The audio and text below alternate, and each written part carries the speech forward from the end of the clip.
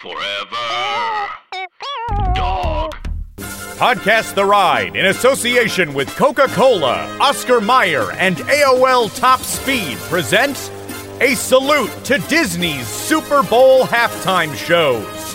With special appearances by Tony Bennett, Mickey Rooney, an army of Shirley Temples, Fake Mickey, Fake Goofy, and Jason Sheridan as Mae West. The Podcast The Ride show about Disney's Super Bowl halftime shows starts right now.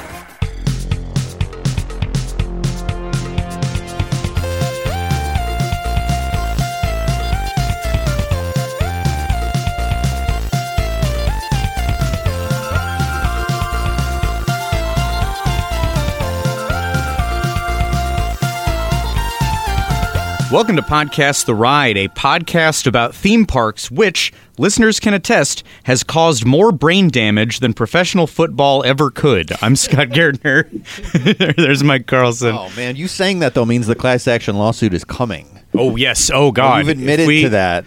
Oh, shoot. I'll edit it. There's no way to prove. I mean, because like if you're look, we're causing brain damage. Blank check. Doughboys are causing brain damage. I mean, like all of it. There's no way to pinpoint it to us. Oh, I see what you're saying. There's so many people poisoning the brains of listeners. That I think there's so. No way to say what damage caused what. But I definitely want to. If doctors do a scan on the brain and like now that deposit there, that is your knowledge of Knicks owner James Dolan having done a song about how Harvey Weinstein he should have known Harvey Weinstein did the stuff that he did. All right, so we see that on the X-ray now. Where do you think that could have come from? What could have put you at risk for that? So until imaging technology catches up, we won't be put into some sort of massive trial. Until we won't be have to like go to jail, I guess. It's easier now for like AI to scan the transcript of a podcast. Right. So we're against the ropes on that. But then if we can eventually scan a brain to see what awful fact we specifically have poisoned the listeners with, then we're in a lot of trouble. This is Jason Sheridan. Hi. I feel like it's a very concentrated dose today. Mm-hmm. No placebo, no saline solution. This is like drinking the cold brew concentrate without watering it down.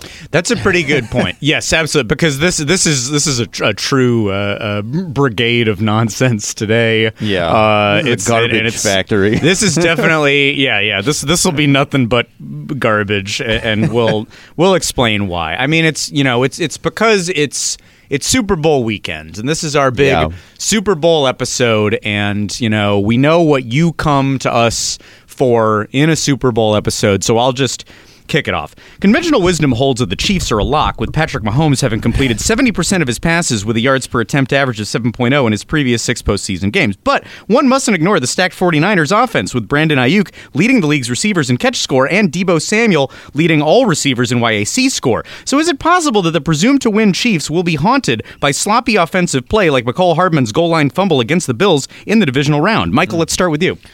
Well, Scott, I really would like to gather my thoughts. Yeah, no. I didn't mean to, of course. Take your time. We'll go to Jason Sheridan's thoughts then in the meantime. Well, sure. As long as the main player on the field today is good sportsmanship, then everyone wins. Dang, that actually is a good thought. Oh, yeah. You said a real thing. I couldn't have come up with that. I had to write all that down, that stuff I just said that I'll admit. I don't know what it means. You shouldn't have admitted that. Yeah, geez. I'm waiting for the Chiefs to win, Taylor Swift to run on field, and say the magic words, "I support Joe Biden, let the new world order begin." I just learned of this for the first time. Because I've certainly seen a lot about Can Taylor Make It from Tokyo, but I didn't realize that was the concern.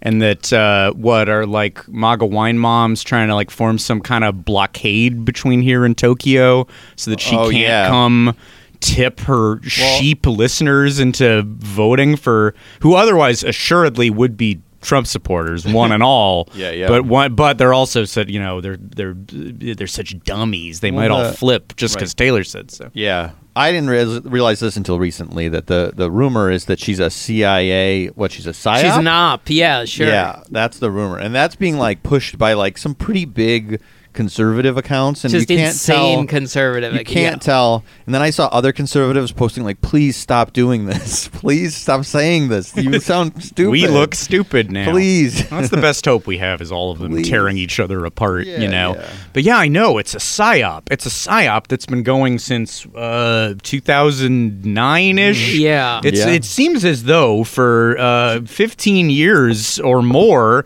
we've heard a lot about this Taylor Swift. There must be something to it, right? Yeah. She was a psyop planted in 2009 to stop the eventual presidential, not first run, because he did win the first, but the re-election of Donald Trump after a loss, which was planned as part of the psyop. Yeah. No. It's really something. Let's just put it that way. Yeah. It's really something to see that. It's really something. Take hold. And there might be something to it. That's Well, for our listeners. We're just to asking decide. questions, as usual. That's all we're doing. We wouldn't say anything as fact. No. One thing Taylor Swift is not doing this year is the Super Bowl halftime show. Right. That Well, would go, you never know. well, I guess so. This is more the like Oh, you think kind maybe- of is that pop a rumor? culture. Oh, it's like her and Usher have done like cameos Collabs? at collabs. Like she was performing in Atlanta, he came out and they did she sang Ludacris's verse. I've never seen that clip. Yeah, it's on YouTube. So Okay. people are like, okay, if she gets there and then she has time to watch some of the game and then change and then get down for the hit, it sounds miserable. Like I don't think she's gonna but she doesn't want to take the focus off of Travis Kelce. Mm-hmm. She doesn't No. want that's gonna be It's his day. It's his day. She's a supportive person. I think she wouldn't be like, well, I'm going to outshine him. Mm-hmm. I think. Sure. Not Now, to mention we'll that see. I think that appearing on the Super Bowl would be like a downgrade in 100% terms of it would be, eyeballs yeah. for her. Yes, I think. What social media is she on? I'm not sure. Okay, I was don't gonna know. say one, but I don't know what she's on at this point. Right. I was gonna say one post would be more. But does she post? I don't know.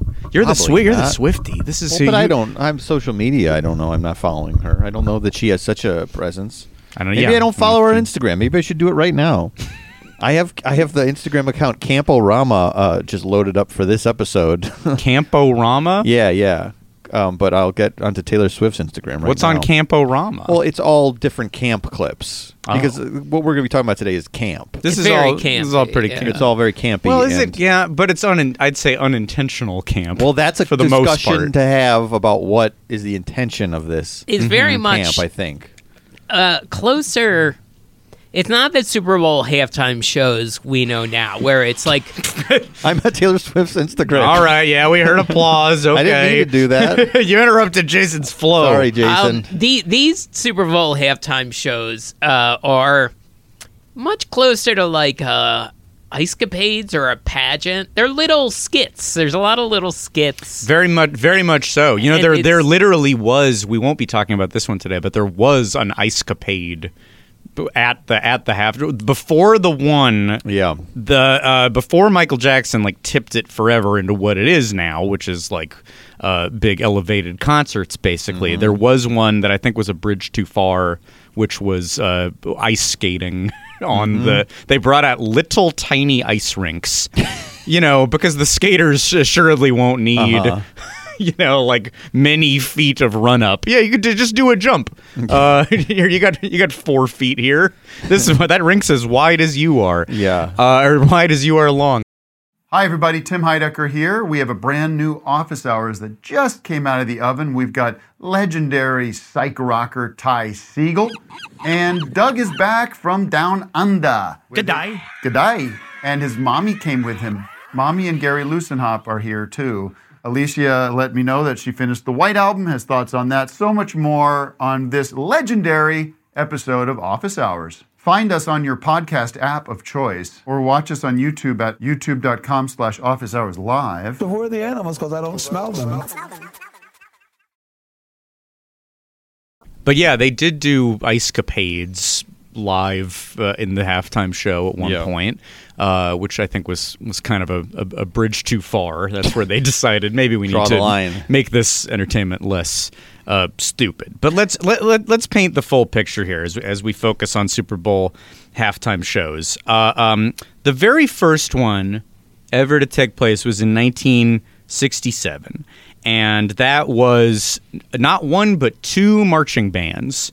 And when you got two marching bands, you can make at least two shapes. I think that's what they did. I think the marching bands played, they made two shapes, and that was the end of that. They called that a day. Today, of course, it is Usher. For kind of our entire lives at this point, it has been like a concert by a major pop act, a big one, an elevated one, with probably some production design and sometimes some fairly theme parky nonsense. Yeah, but and it's almost usually, I believe, the instruments are pre-recorded, and the vocals are live. Yeah, maybe it's kind of like it's a relatively impossible thing to, because they have to. The scramble to put these things together, to assemble the stage in a matter of 5 minutes, then connect everything well enough for live music to be played. It's possible Prince's guitar was live for the Prince halftime show. I'm not sure, actually. You don't think the rest of the band was? I don't know. Because that's what I've heard is like the band is never. There's just no way to sound check it that quickly. You can't set everything up in 2 seconds and sound check everything. Well, I'm not sure, though. Rehearsals, I think, have long been an issue with these things. One of the we'll get to today, I believe, was maybe none of them. A lot of them, at least for many years, were never rehearsed in full before being performed in front of the biggest audience possible on television. Right. And we're not talking about those Prince ones today. That's No. We have a narrow focus here, which I'll explain. Basically, if you think about the whole history of it, the nearly 60-year history of it, from two marching bands to big concerts, it's kind of this gradient, really, that gets you from one to the other. And I think they step it up every year. They increase the entertainment value.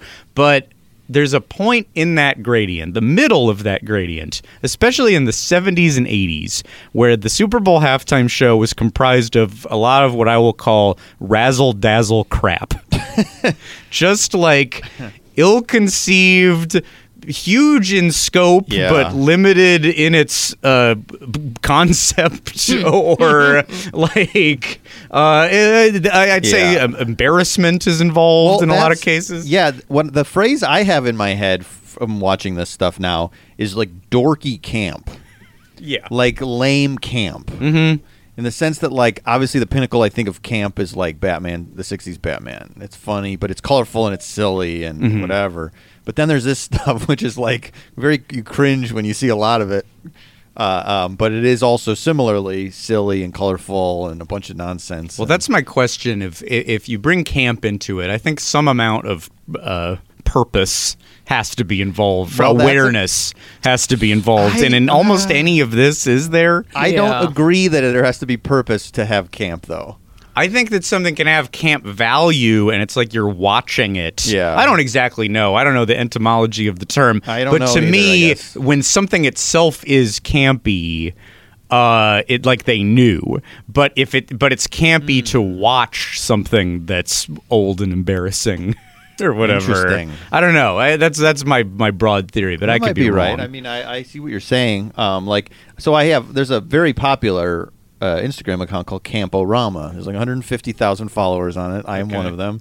And it goes anywhere from Liberace stuff to like Elaine Stritch doing her like one-woman show.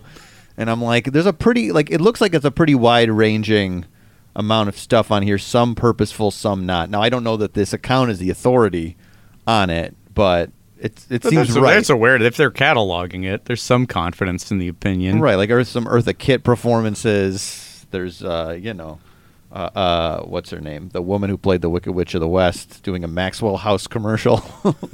Like there wasn't, probably that wasn't purposeful camp, but, So, yeah. So are we getting full Podcast The Right episodes about every single post on Camporama? Well, I see Agnes Moorehead from Bewitched, so the answer is yes. Great. Okay. Put it in the queue.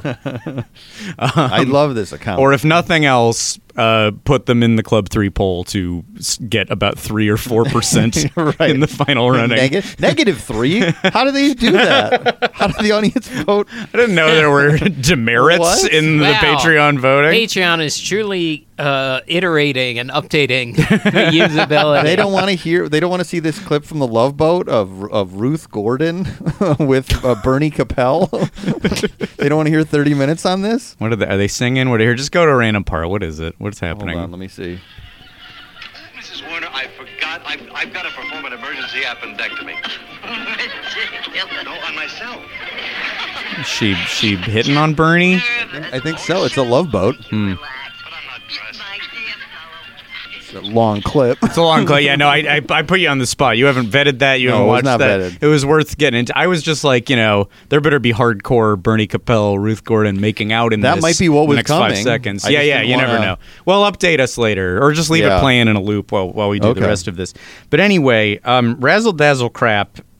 Is at least what's in my head. You don't have to use that term, but I will. And in the years that were the kind of the pre-pop culture awareness, the Razzle Dazzle Crap years, a lot of these events were perpetrated by the Walt Disney Company, and that is what we're going to be focusing on today. Because I've been wanting to do a halftime show episode for some time. This has been in my mental queue, but. Yeah. I want to credit a user, or did I write down their names? Yes, Mark Gannon and Casey Lucas on Club 3, our VIP Patreon tier. Both of them suggested that we, on Club 3, but we're doing it here on main feed, the suggestion was to focus on the halftime shows produced by the Walt Disney Company. And I thought that's a great idea. That's a good way to all right, we'll take care of these. Right. And if people are into this, then in success, we can, because there's a lot of other, there's so many insane God, I was halftime watching shows. some other stuff. Yeah. Oh my God. Yeah. So much. And I honestly, I'm maybe aware of like the ones while I've been alive more than the ones before I was alive. I'm not sure I've ever watched any from the 70s and early 80s until this.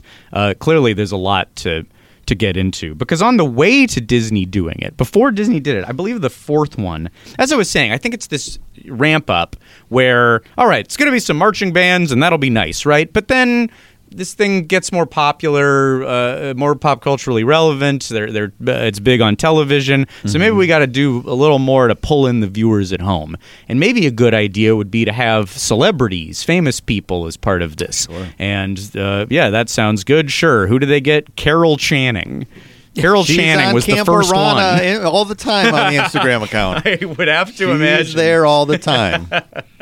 a Camporama mainstay. That's right. And now I have not seen footage of this one, and I don't know if anyone saved footage of this one, but apparently that's Super Bowl 4, and apparently that one involves not only Carol Channing but also a restaging of the Battle of New Orleans, complete with terrified horses and falling soldiers. Oh my God.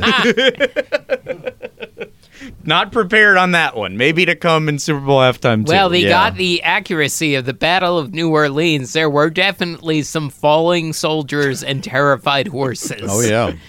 Maybe they got it exactly right, because probably, there's recreations of battles. This happens in the world, but I bet that if you just watched battles from really far away, for the most part, it's just it's a big confusing mess. Oh yeah. It's not some ballet.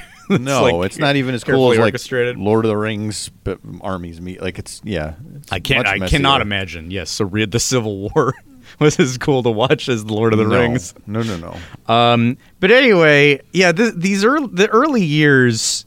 I mean, it's one of those things where, boy, is the Simpsons parody so accurate. I know. That one where, are they watching the literal Super Bowl? Is it the Lisa the so. Greek episode where she's betting on football, and there's a snippet of a halftime show, and it's an alien in a suit, and they sing 1, 2, 3 o'clock, 4 o'clock, gonna rock around the world tonight. And I think I saw that and thought, when I was a kid, I'm like, yeah, Super Bowl halftime shows are kind of cheesy. And then not until I've seen some real ones, I'm like, that is exactly that literally could have been something that they did, at least in the early ones. See, I jumped to the other Simpsons reference of the variety show Hooray for Everything.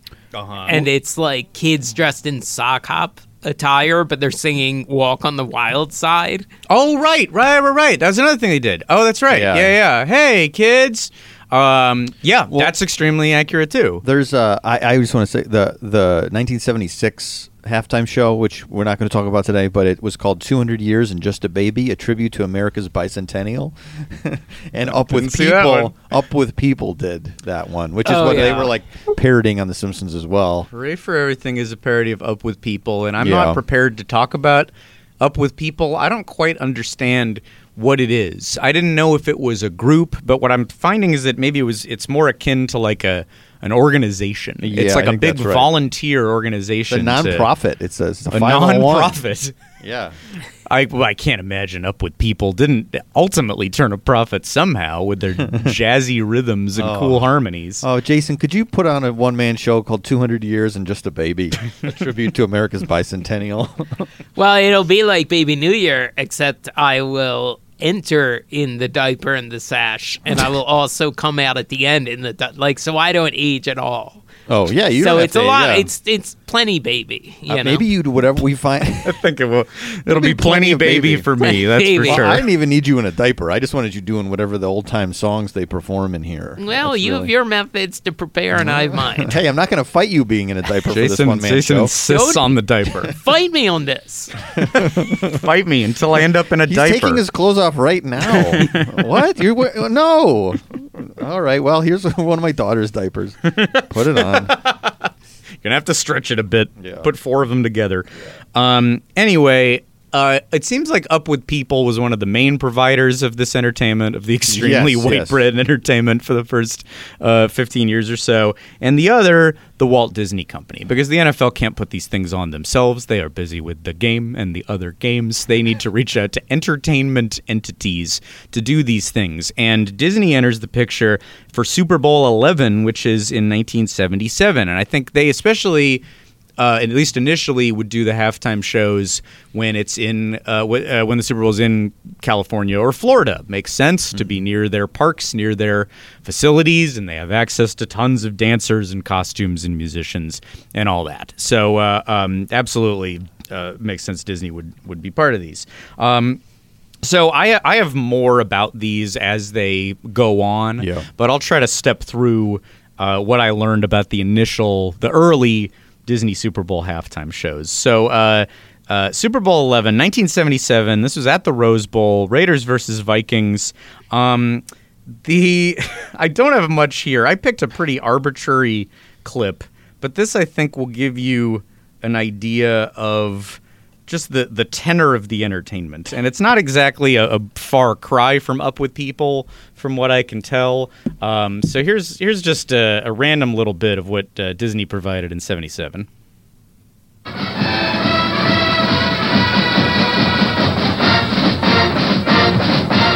It's a big, wide, wonderful world we live in. When it is love that you give, the world's at your feet, the sun's high in the sky. Yeah, it's lanky, very pale people kind of doing... They aren't even moving. No, they're not like quickly. Dynamic dancers or anything. It's just like synchronized half-speed arm pumps, basically, in Mickey Mouse sweater vests and bright red pants.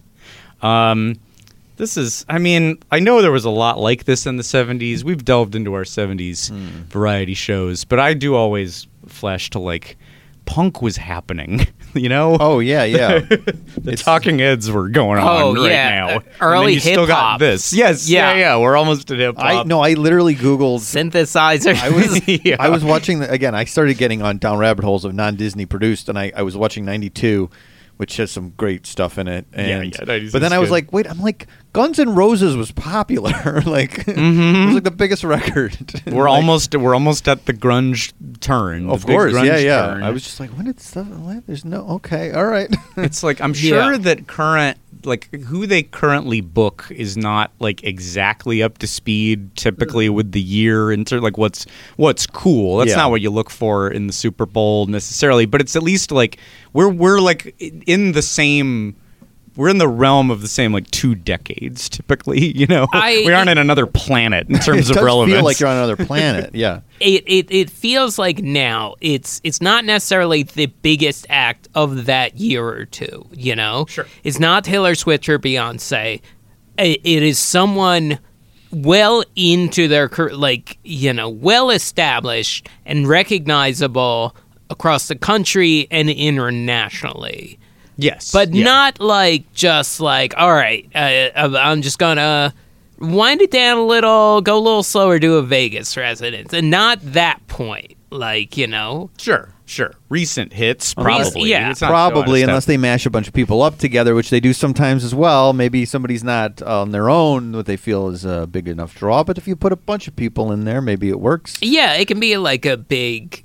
Who did they have a few years? Was it like Eminem and 50 Cent and Snoop and Dre? But that was kind of a consistent kind of theme like of like all of the Dre accolades. Yeah, that was sort of his history. I think you see less of the mashup of a ton of people since the infamous MTV Janet. I think they blamed the format for what happened. You see, well, of course, I mean the Britney, Aerosmith, and Sync. That might need to get a little time if we do another one of these, a non-Disney one of these. Oh yeah, 'cause I have vivid memories of that. So MTV did a like behind the scenes of how they did it. To see NSYNC and Aerosmith together, it fit hand in glove. I know. It feels to me like the Super Bowl was always trying to be like, well, the halftime show was for a different crowd to entice people to want to watch it. Like people who wouldn't usually be watching, right? And that's still kind of what they're doing. It's just that their approach back then to me seems a little bit misguided. I don't know. Were people really excited about these? That's a good question. I think the approach back then seemed to be like, let's see if we can get grandma in from the next room. Sure. So it is. I guess it's the same thing. Because if they were to have like Aerosmith now or the Rolling Stones, I'm Grandpa. I'm like, get Grandpa in here, and I'm like, oh, I would like to look at the Rolling Stones. The Rolling Stones with Usher. Now I'm listening. I'm excited. When Springsteen played like 10 years ago, I was like, I'm going to see this Super Bowl. I really want to watch it. And yeah, so I guess it's always been the same goal and different approaches. Sure, now. but we've aged. We've at least like we're in, yeah, that's we're true. We're at entertainment that has been relevant in the last century. True, The Weeknd does it, which Grandpa doesn't know necessarily who The Weeknd is. What they spelled this word wrong. What's why'd they drop that? Where's Up With People? Why isn't Up With People on here anymore? Well, Up With People haven't been a going concern for 20 years. All right, well, I'm going back in my room, in my den. The other notable facts about this one, they didn't know how to film these yet, so there's a lot. You see that? You see the shadow of the helicopter a lot. There's we get the first ever introduction of the new Mouseketeers, the '70s ones who did that Disney World special, which was okay. That's on Disney Plus, and just general. About the 77 Super Bowl, 2 of the Raiders played high on weed that they bought from Anthony Kiedis' father, whose name, of course, is Blackie Dammit. Yeah, I did know that, actually. You knew his name was Blackie Dammit? Yeah, I've heard that. And what Kiedis' stage name was he was a different Dammit. Right. Because he was a kid actor. Oh, this knowledge comes new to me just a few days after Michael Bublé apparently played the NHL All-Star game on mushrooms. What? Michael Bublé, really? Yeah, I think he thought he was being given a microdose.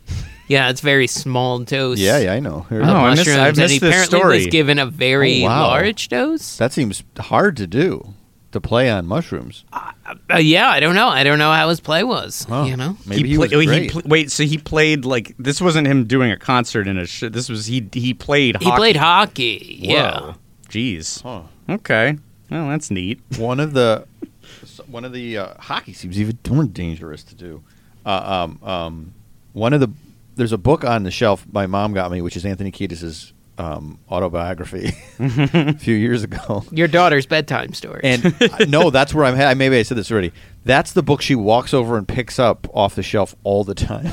Wow. We have so many photos of her taking Anthony Kiedis' book off. But is there nudity on the cover? Well, he's got his ripped body on the cover. So I don't know and if you there's- don't want to teach her to be it's not a uncomfortable sock with. situation on the cover. Okay. And she doesn't like watching Bluey or Peppa Pig. She likes watching like Daisy Jones and the Electric Six and like Yes, she likes Dennis she likes- Leary's Sex and Drugs and Rock and Roll. Yes, she and- likes fake bands on TV. That's She what likes she Sunset Strip stuff, right?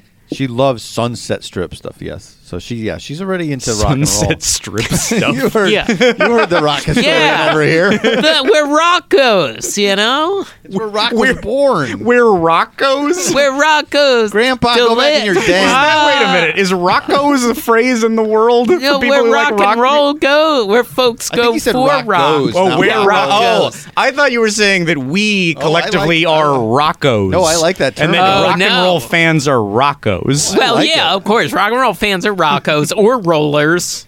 I think we should. I think you've coined a new term that I'm going to use on this show. That I'm a rocko. You know You are me. a I'm a Rocco. Rocco. I I'm a like real rock and rocko. roll. I'm a real rocko. What can I tell you? Wow. But they weren't, in 77 they aren't appealing to the Roccos yet, other than these two Raiders, who, by the way, the Raiders won. So thank you, Secret Weapon, Blackie, damn it. That's right.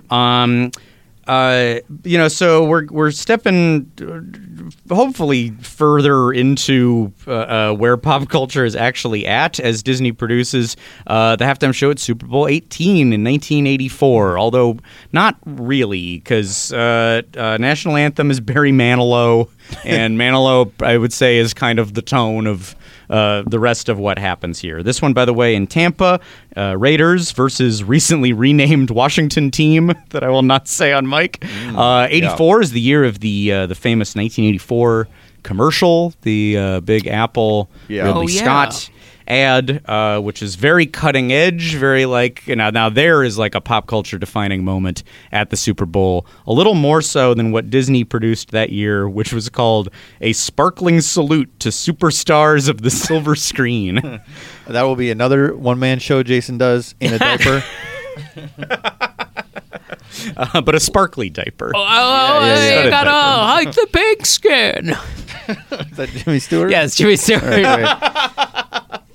Jason Sheridan plays 200 stars of Hollywood Dior. Oh my God, I'll write that for you.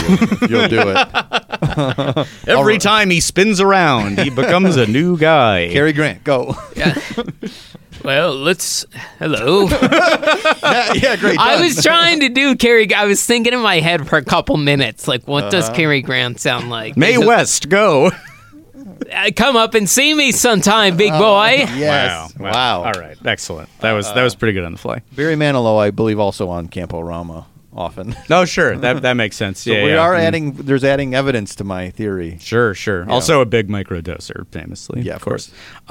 So, this one, I don't have clips of this one, but people have big letters that spell out "Hooray for Hollywood," and they sing "Hooray for Hollywood," and they sing about that screwy, ballyhooey Hollywood. This song is less and less relatable to me as the years go by and as Hollywood is more and more terrible to watch the products of and work in.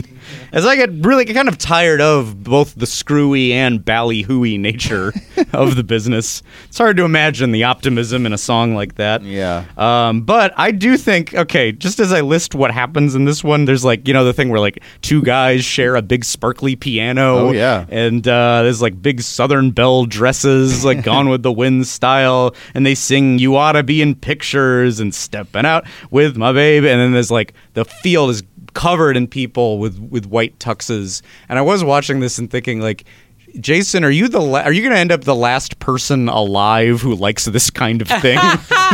You'll be the last human on Earth I think I like it in proper context. It's weird to see it at the Super Bowl halftime show. Sure. And you are talking about right now the 1984 show. That's right, yeah. I don't want to jump too far ahead, but 1987 is also a tribute to Hollywood.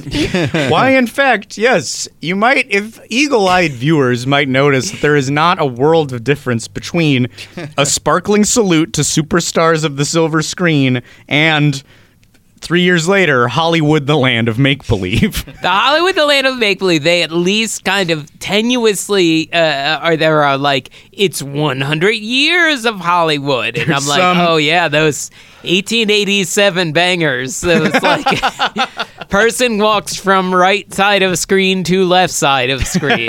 Child observes sunflower. Yeah.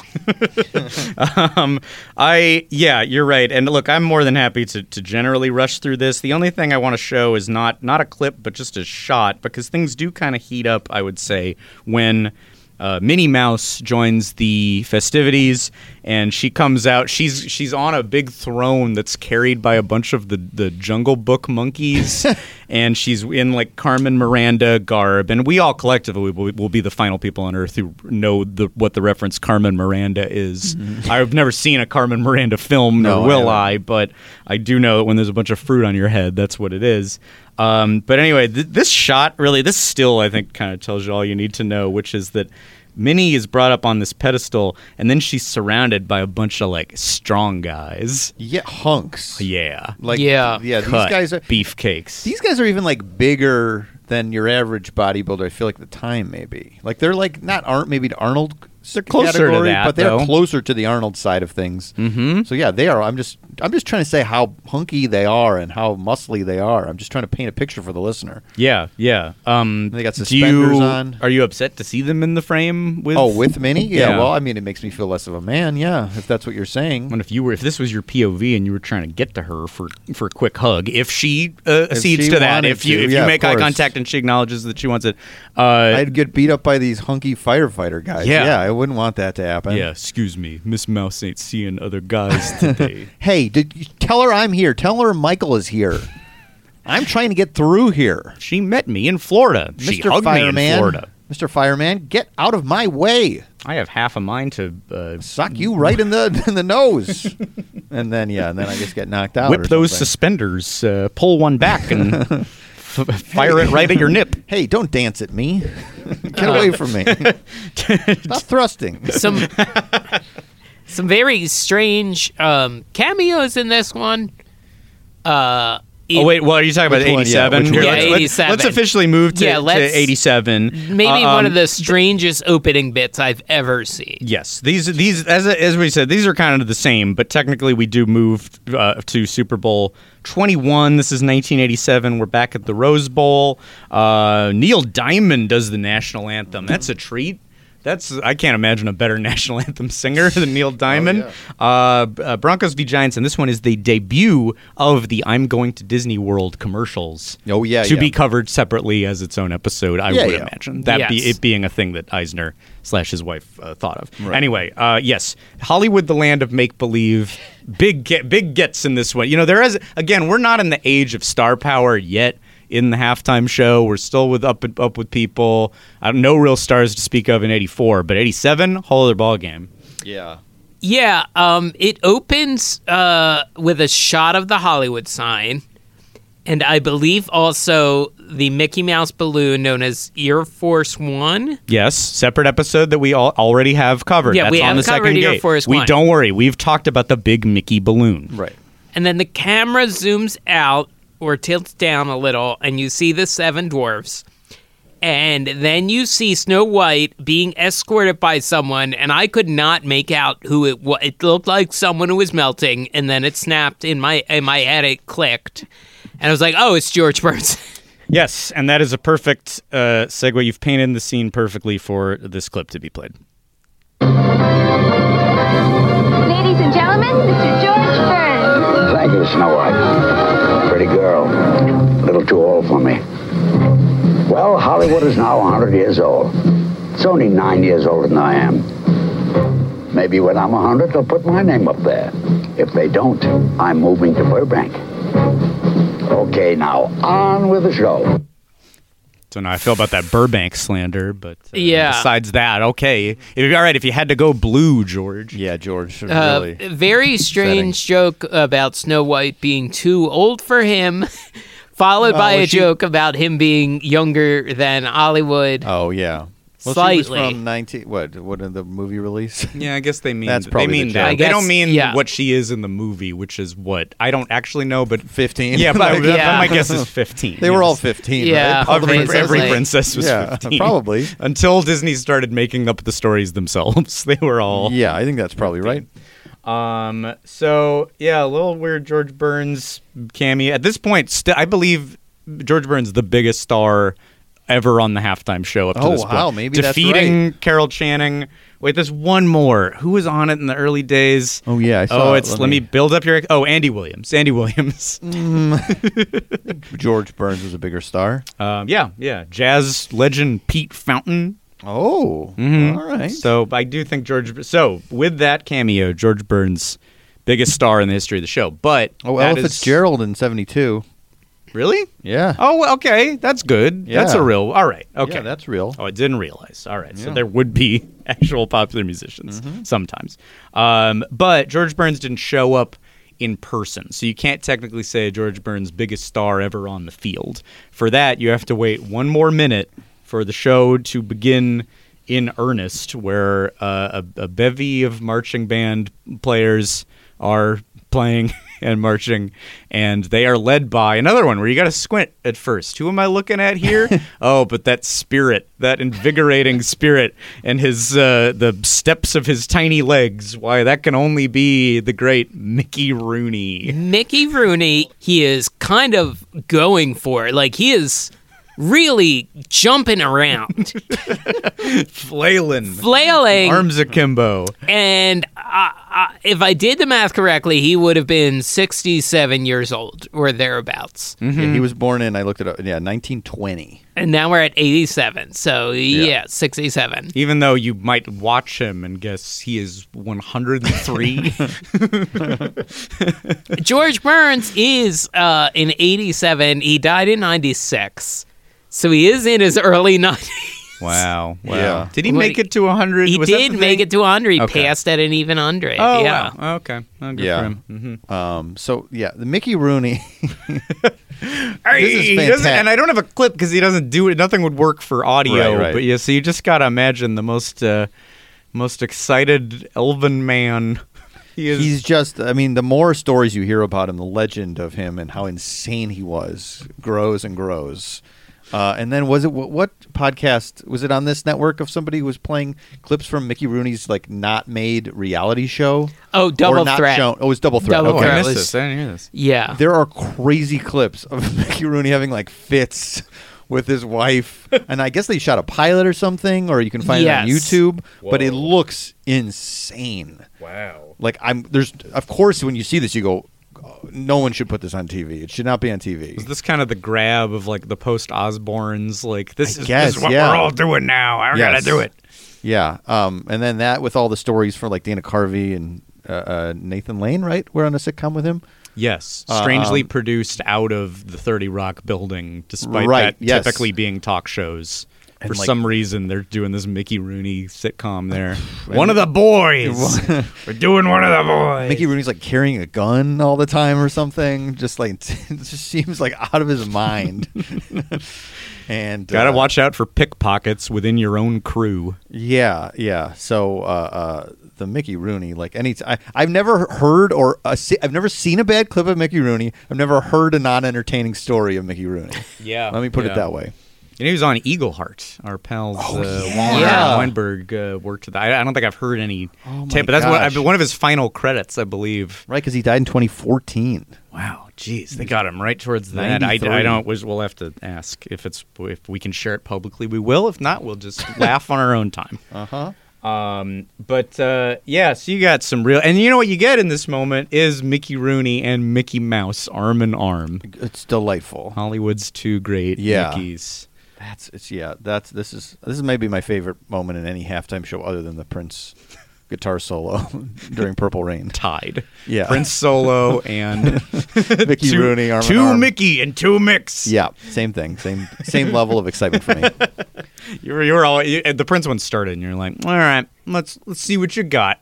Can you top it? Could a Mickey Rooney have been there for that? Is he alive? When does Prince have time? 2007. Yeah. Oh yeah, then of course, easily you could have had Mickey Rooney hand in hand with Prince during that halftime show. So when they ladies do and like gentlemen. the big sheet and his like guitar looks like his dick. looks like his dick, and then the sheet comes down and Mickey Rooney is just there jig, doing yeah. a little jig. Prince disappears and Mickey Rooney is in his place in a little purple suit. Give it up for my inspiration. The Never Mickey could have been me without If him. you're blue and you don't know where to go to, That's going to be in the show. that's what I'm in putting on the show. Ritz. Yeah. sure. Put on the Ritz is in this one, right? I think so. It's- or it was in the last one. It's a the It's been in medley. all of them. It's been in all of them. Every halftime show. Actually, if you look at it, every halftime show until 2005. The Even the 80s. Janet Jackson. That's what you don't remember. That's what Timberlake came out to do. Oh, that's right, Quick yeah. putting on the Ritz. And Mickey Rooney was there too. Yeah. What is this filth? Cover her up. Yeah, he threw a towel over. Well, right after. and- I reached my little hands You up. forget that Mickey Rooney was there to throw a towel on Janet. That was supposed to be my areola jewelry. Hey. Yeah, he threw a fucking. What did I fit. get these for? If not to be, not Yeah. to show them off on Screamed. TV. Yeah, they had to remove him from the building. He was so upset. There is a medley of like Western songs. You know, they Oh, do yeah. like Magnificent Seven theme. Ghost Riders in the Sky. Yeah. Ghost Riders in the Sky. There's kind of an odd, goofy singing. Kind of odd. I don't know how I they would say even. it's fully like it sounds. It sounds like something's wrong with Goofy. It's a pretty off Goofy. We've Yeah. talked a lot Yeah. about wrong Mickey. Of, Right. Okay, you asked for it. But this is definitely a wrong Goofy.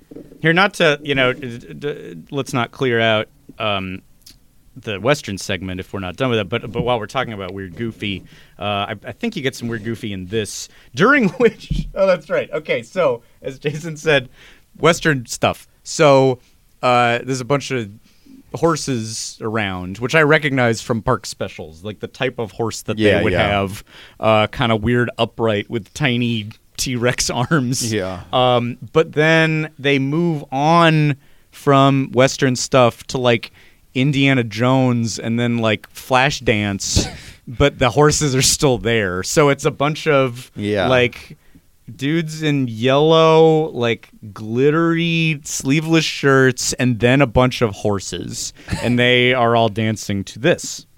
Everybody cut, everybody cut, everybody cut. Hey, watch out. I'm turning it loose. That sounds like Yosemite Sam. Yeah. Turning up loose or something. Turning it loose. Yeah. Hey. Turning it loose. I said turning up loose. Turn it. Yeah, weird Goofy. Weird Goofy. There's all like this also speed runs the history of Hollywood, where it's like a lot of hooray for Hollywood, westerns, and then immediately like Indiana Jones and Flashdance, and that's our current thing. That's a lot. That's kind of what a lot of stuff was like until like Yeah. as if they didn't feel.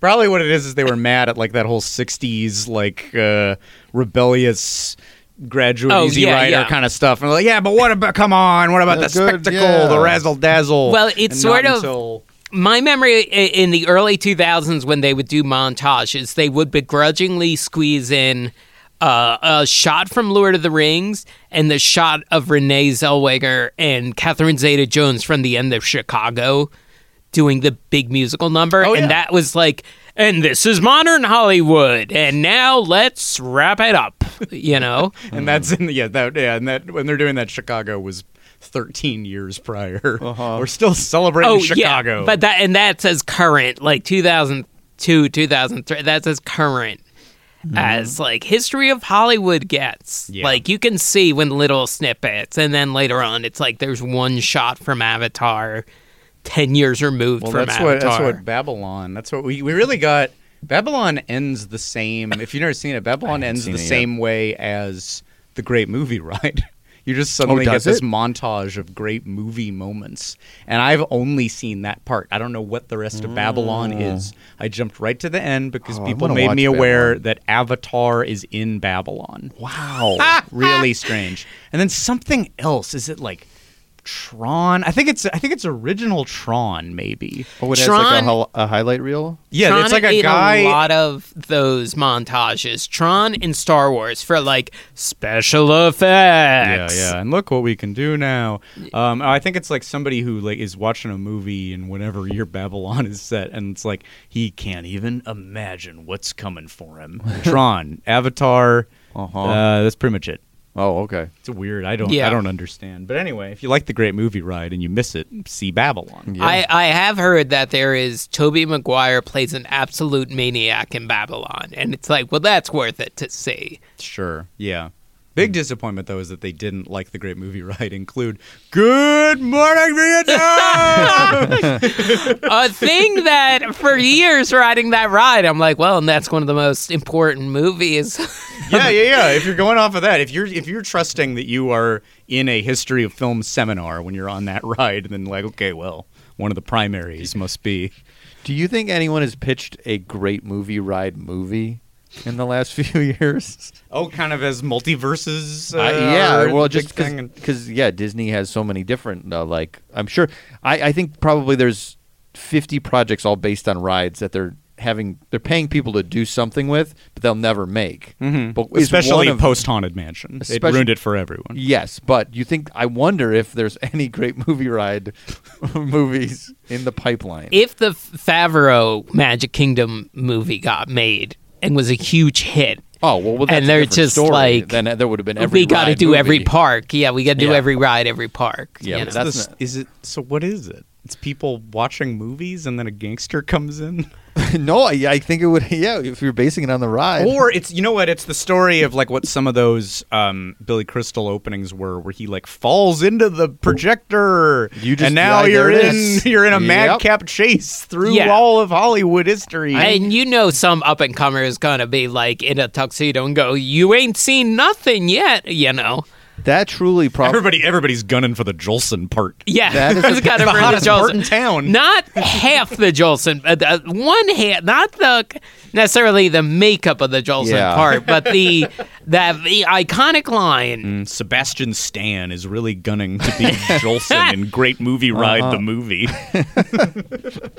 This, I feel like you could get a bunch of executives excited and be like, and then you're in the Wizard of Oz, but then you're an alien, and they'd be like, okay, I like what this sound. I like the sound of this. Yeah. Yeah, so maybe we'll pitch it. But then, what's the worst thing that could happen to you? I don't know. Say some ne'er-do-well coming along who likes to suck on jewels. Well, that's Well- obviously the antagonist of the film. Magic of the also movies. following you through the movies Yeah. is this In character. movie form, you might have to go like it's the Western hijacker and the gangster hijacker. Yeah, you might need to pick Hit up both a of couple. them. Pick up a couple of them in the different movies that also goes with them through. And the then movie. the finale of it is just the full ending of Wizard of Oz, except our new characters are in it. Yes. Well, the real ending is you just watch clips from old movies. Yeah. But the ending before that, there'll be a couple endings. the climax of the Right, the plot yes. tension is just Wizard of Oz. It's just Wizard of Oz, right? And now you've got Margaret Hamilton in there. now we got Margaret. Yes, we're It's staying to our deep in our fake Camperama Margaret roots. Hamilton because the whole movie is going to be very deep fake heavy because you're going to need the old stars there. But of Yeah. course, most of them are dead, so you'll have to deep fake it, and they'll look a little creepy. Mm-hmm. But that's part of it. Yeah, that's part of the atmosphere of this movie. That's what we love. Film goers in the 2020s love to see animated And corpses. I will be happy to put the dots on my face and motion capture Margaret Hamilton's character so they can use my performance as a template for The Wicked Witch. I'm not saying I'm going to be perfect, but I will study hard. Oh, jeez. And Be I will careful. do my Remember, you best. got to melt. I know I have to melt, and That's I will tough. melt. I understand. That's going to I'm- be tough for them to track, I'm willing too. to take an acting class to learn to melt the way Margaret did, because I want to get this right. This is so a good pitch, maybe. It's actually. probably a good Maybe pitch. read the movie. Yeah. And it's, of course, a good pitch because Disney will be like, oh, we own this already. Even Yeah. though it's just fake. It's whatever. Well, we own the idea. What's the problem with most movies? They aren't all movies. That's right. Well, not our movie. We take you now to. We could just send this clip to Disney right now, and maybe they'd be like, "We'll take a meeting," especially because we want to hear this guy's take on Margaret Hamilton's performance. We want to see it. He'll act it out for you in the room. And the guy in a diaper. Yeah. He's really. I like that guy in a diaper. The diaper guy will be part of it. Okay, because we're not interested if not. Yeah. There's so many Shirley Temples on the field in this one. Yeah. And then they're all wearing cowboy hats, and then at one point you could see a crew guy rush by to give one of them the cowboy hat again. And you stuff it back on the curly wig. There's a bunch of whips. Dancing cheek to cheek happens. Then it all culminates in When You Wish Upon a Star, which I think maybe the other one also did. Yeah. I think both of these have When You Wish Upon a Star and Hooray for Hollywood. And literally, the two shows, Disney's 87 and 84 Yeah, they shows, both end with When You Wish Upon a Star. Wow, Yeah. wow. Can you imagine just if today they just did the 2021 halftime show again? Yeah. Yeah. It's possible, I guess. Another weird thing that kind of I noticed. So you got George Burns, you got Mickey Rooney, but there were no like actresses from the golden age of Hollywood. But then you do get the woman from Flashdance, Do you? Do you? I don't think you get you mean the singer? the dancer. Oh, I don't know actually. There's a interesting. Flashdance sequence. I feel. You think it's the real? I wouldn't. She pretend gets to know. a credit. Oh, her name comes up on screen. Oh, well, then maybe. Okay, I didn't catch that. The real Flash dancer. So you're saying, well, that's good, or are you saying I want one of the classic stars from Well, yesteryear? it was just kind of like, again, jumped decades forward. Right. To like, wait, 87, Flashdance would have come out If you could around then? if you could plus this one up, who would you like to have seen? Well, is Mae West still alive in 87? Oh, good question. I think long ago, or- not, but I'm not sure. Or if Shirley Temple Black came out leading that army of Shirley Temples. okay, Mae West died in 1980, so oh, not that long ago. Okay. so Shirley Temple. Shirley Temple, perhaps. Leading the real Shirley Temple, An army of leading temples. an army of temples. That's going into Great Movie Ride, the movie. It throws you off guard because at first you're like, huh? But they're so adorable. And then Yeah, right. And then they take those lollipops they got and quickly sharpen them Well, and stab them into your eyes. They actually have xenomorph. That's part of the Great Movie Ride, the movie. Oh, that's cool backstory. So the xenomorph that you see in the ride, you don't realize is Shirley Temple. Exactly. Yes. Wow. There was at some point shape-shifting. Shirley Temple took a xenomorph as a husband, and they had half alien babies. And now there's They an met army at the of opening them. of that's real. They met at the opening of Disney MGM Studios. Yep, that's right. They were happily married. That's in until the their movie. death. Yeah, we show the wedding in the movie. The very ending of this thing. All right. Here's how do you go out other than.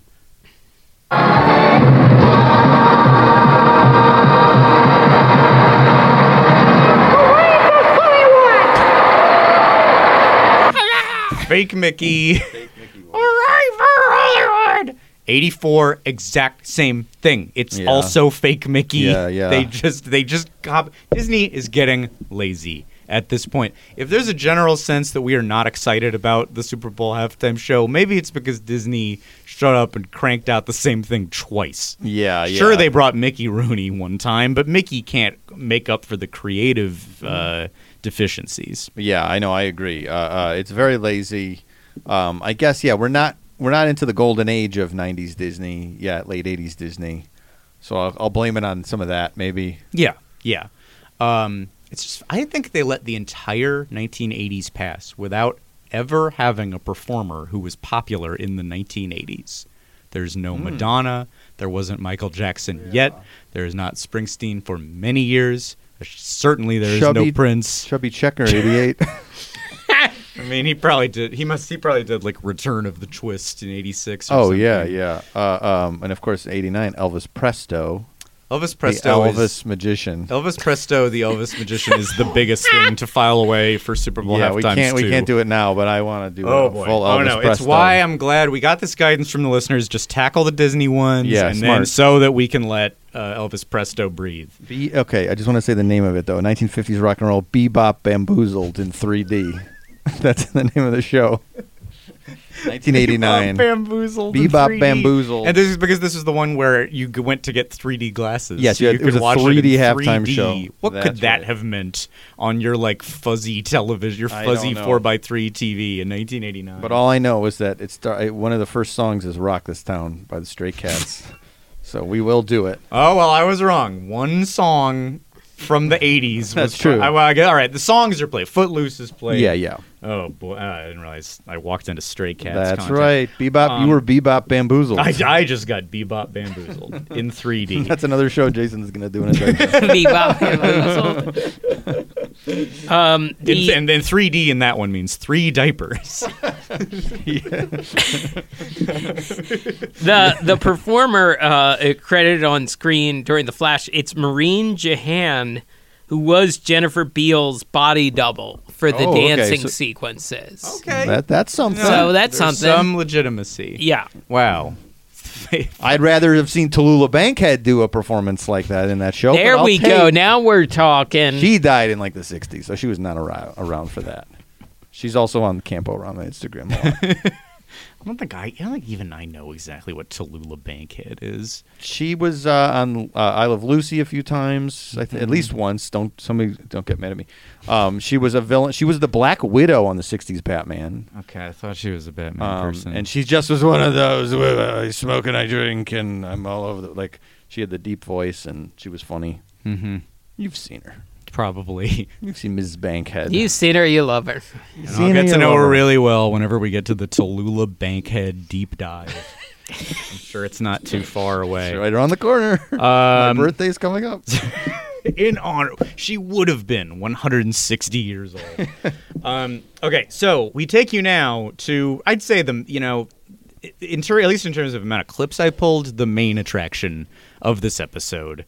And I think one of the things fueling the desire for us to tackle Disney's halftime shows, that being what they perpetrated at Super Bowl 25 in 1991.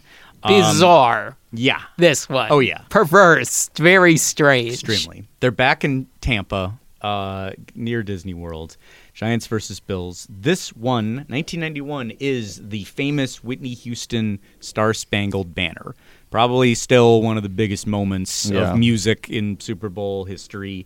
And the important context that provides, there was they had the onus basically to do this extremely heartfelt, elevated, like the greatest ever Star-Spangled Banner, because we were in the thick of the Gulf War at this time. Yes. And that colors. Now, while Whitney Houston is this, well remembered, one of the greatest moments of her career, that it kind of does encapsulate that time in a meaningful way. Mm-hmm. What Disney did, perhaps less so, but we will give it its due. This will never get portrayed in a movie like the Whitney Houston one was recently, but we'll give it a full tribute now.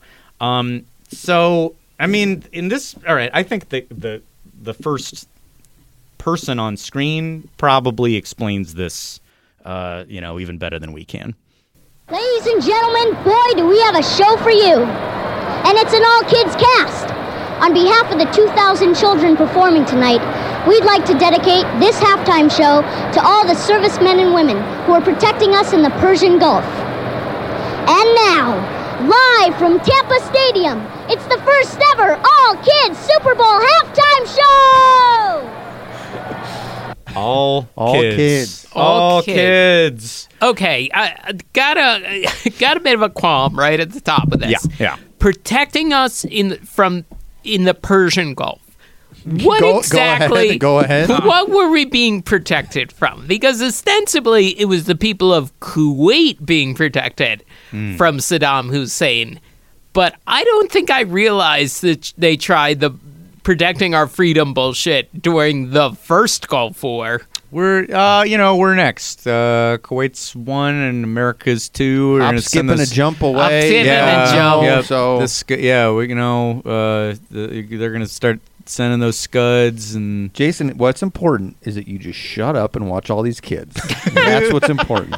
Okay, I hate to be rude, but that's what this little kid is saying. That is, yeah, and Shut and your mouth. And we'll watch get the some kid. stock footage of the troops and their desert fatigues. they're the star at some point. But first we kick off with this kid in the giant Wide World of Sports headset.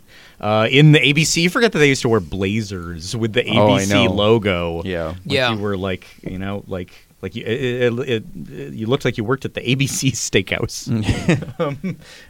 Now people just go on TV with no blazers. You don't even know who they work for. These are the days. Imagine being this kid. He does it. There's a varying degree. I don't want to knock these children. And I won't knock this first one especially because imagine okay, you are now introducing the Super Bowl halftime show. I know. All right, get ready. 100 million people are watching you, kid. Yeah. You've got a block of dialogue He's that you have to very do in one polished. shot. He is. Yeah, he gets it all good. in. He's Yeah. good. Will I get closer to knocking other kids? Perhaps. So this one, you kind of build to it, but I guess I have less notes on this and more clips. Basically, there's a big Small World overlay here, which makes it one of the first Disney halftime shows to nod in a big way to one of their theme park attractions. Right. They also performed It's a Small World in the 77 one, so we're repeating ourselves once again.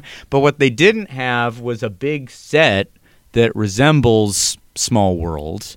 And so you get your Mary Blair, your Raleigh Crump, whatever. I forget everybody who worked on that out. But you at least get some Small World aesthetics a little bit, if kind of haphazard, temporary, cheap, half falling apart. But anyway, that's what you should picture. Is that there are in most of these shots Small World vibes in general, but they quickly make good on the promise of all kids as we follow. Basically, I think as it starts, it's all boy football players and all girl cheerleaders. Okay. Hundreds and hundreds. And we go to this.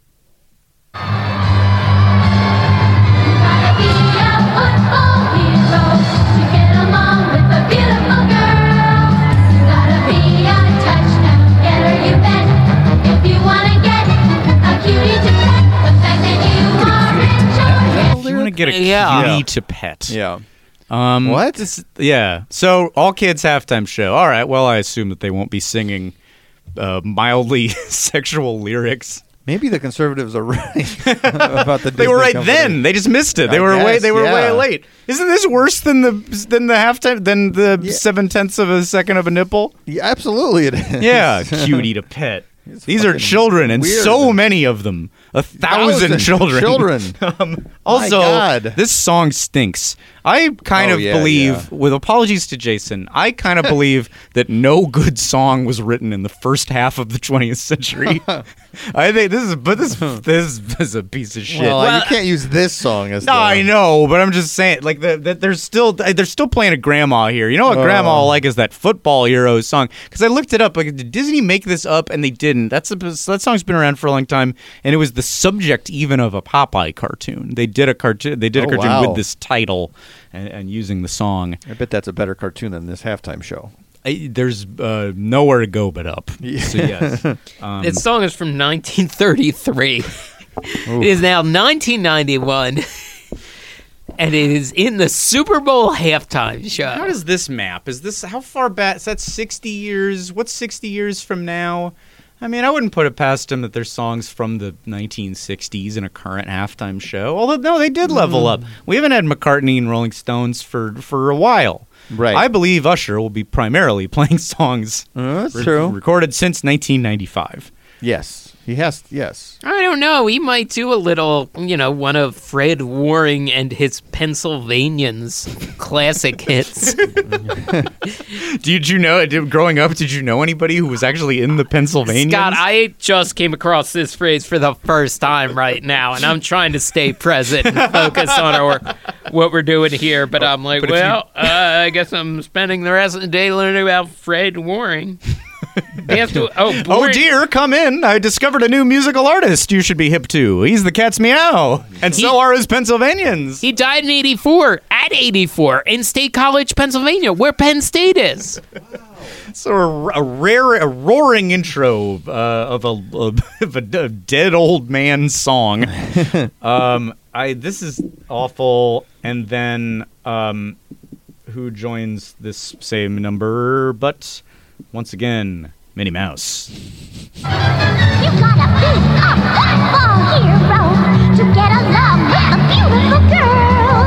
You gotta be a touchdown getter if you wanna get a chance to bet. The fact that you are rich or handsome will get you anything in. Happens here. First of all, he okay. So I believe that who is on stage with her is football great Warren Moon, thus immediately betraying the notion of an all-kids halftime show. Yes, right. Not true, and presumably it's not a kid in the mini costume. Really goes out the window towards the end of the performance, the all-kids premise, but like with a cute little wink that you could tell someone was very pleased with themselves. They're kids. They're typically kids.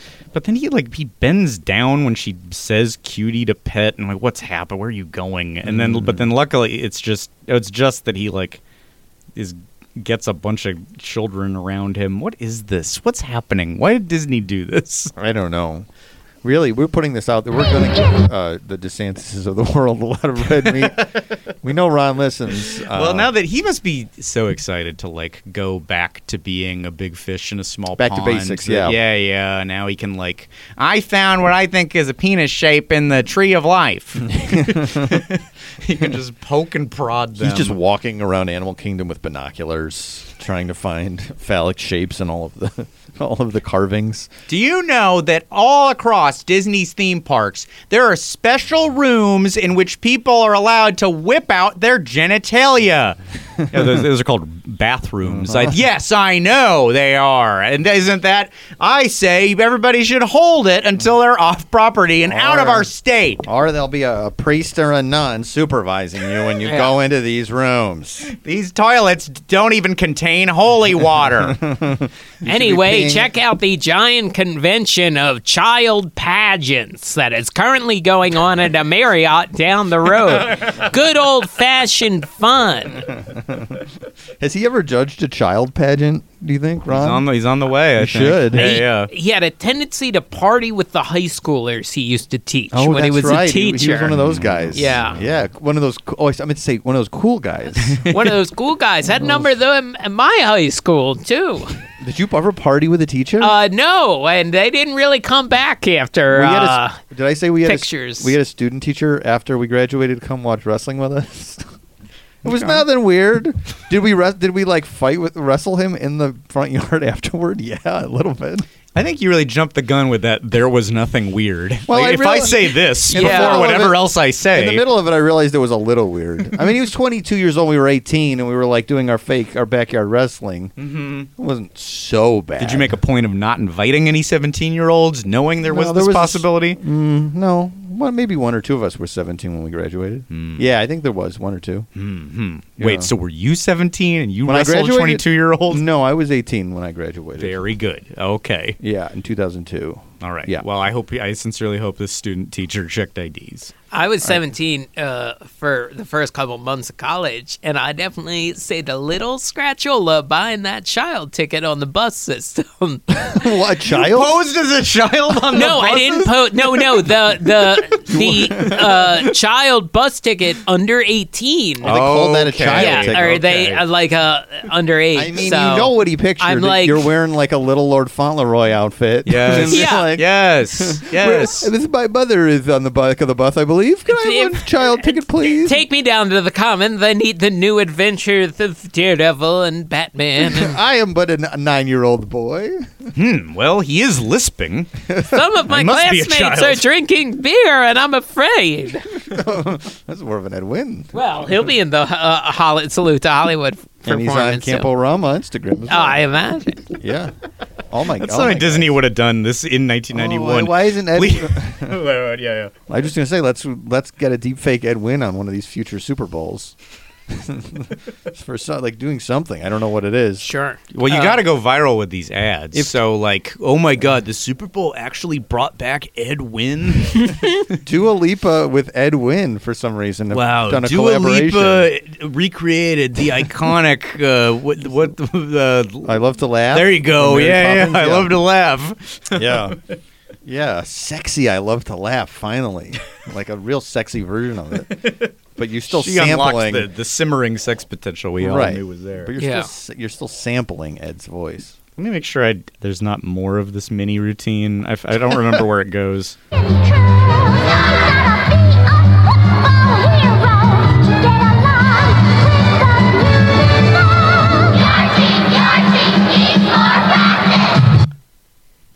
Wow. Yeah, good thing I played that. Yeah, no, they needed Yeah. to hear that, like that Love Boat clip earlier. The audience needed to hear I'm that. not sure exactly what's okay. Well, this one I know I need to hear because we. That's kind of the girls' routine, but then we get to the boys. The boy players. No, not just boy players. Boy referees. Joined by Chip and Dale. Uh huh. Can't touch them.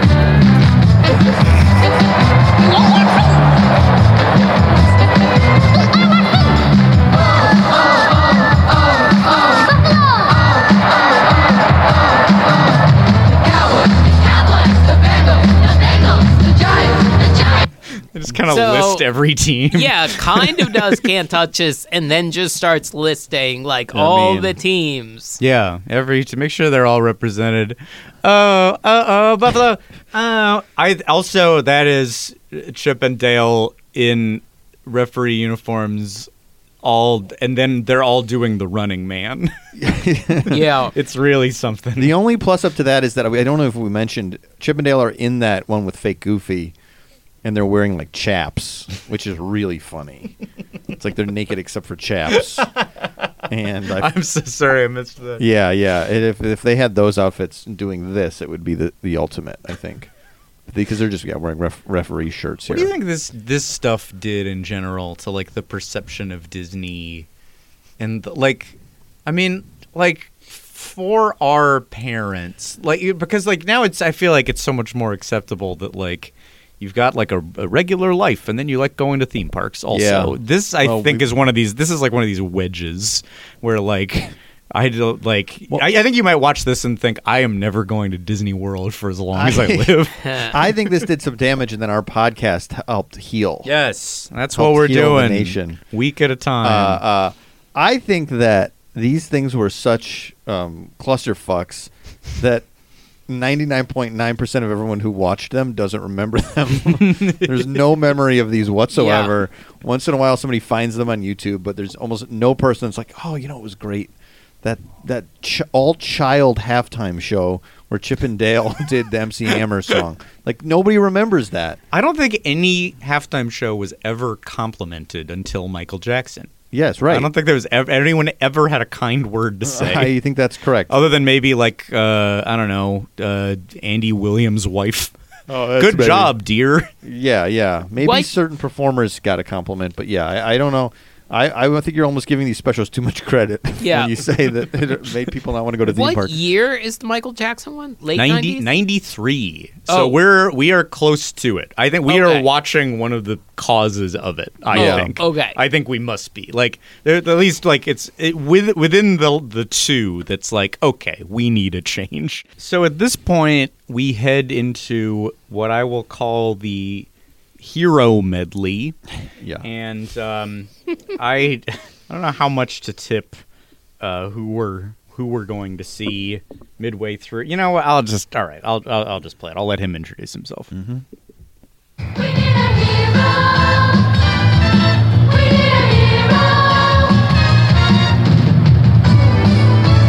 Here he comes. Get ready. Did you ever know that you're my hero? And everything I would like to be. I can fly higher than an eagle. 'Cause you are the wind beneath my wings. Now we get true Yeah. footage. Tonight, the real heroes are in the Middle East protecting peace for all of us. Okay. So, basically, what happened there visually is the field was swarming with children, and then they all clear out of the way as if Moses has entered. They all part and like bow deferentially.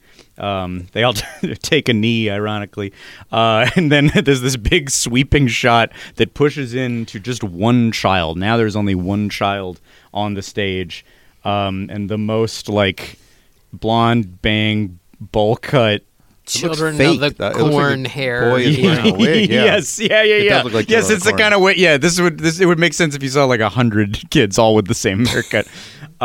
It's our town now. Just here, wait. Let me play his little dialogue again, or actually the end of the song. I can fly higher than an eagle. I was watching this with Aaron, and Aaron said, "You know what this kid is? This is real life Butters. This is an actual alive human Butters." Yeah. Which, because if you like, Butters sings sometimes. If you leave me now, you take away the big, and then is what like this. We are celebrating all our troops. You were just like the sweetest, most sincere, too sincere for his own good. Mm-hmm. Poor real Butters. Wow, real Butters. Yeah. That's cute. Anyway, great job, little Butters. It's again, this thing is just so full of surprises, and the way it zooms in, you're like, who is it? A big star? No, just some kid. Some kid singing "Wind Beneath." Higher than an eagle. It's something. And then, but if you thought that the star power had peaked with real Butters, just wait till you see who they got next. Ladies and gentlemen, the President of the United States. Good evening from the White House to everyone in the Sunshine State and around the world enjoying this wonderful game. I can fly higher than an eagle. Not gonna do it. And then and it zooms out and Barbara's sitting next to him, and in that shot I don't think she knew it had cut to her, but her eyes just seem like very wide, like she's seen. Oh yeah, she gives a real. You're right. She gives a real side eye. Like, oh yeah, yeah. Everything. Be calm, be nice. You're America's mother. You're America's mother. Be calm, be sweet. Be America's mother. Hide your true self from the public. Wonderful game.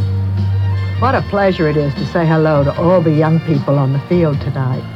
Looking at you, it's easy to see why America can count on a bright and hopeful future. Well, that's right. Well, that's right. I know we're proud of our boys and all the ways they'll make America better. Oh, God. I really wish he... Yeah, hey, kid performers, hope you better learn the geography of the Middle East, because in 10 to 15 years, some of you might be visiting. You get to go. What, little Butters? Was George H.W., he was a pilot? Am I wrong? Maybe something like that. I just was hoping he would actually parachute onto the field or something. That's really where I'm getting at with that. Pilot, MIA on November 22nd, 1963. All sorts of different positions.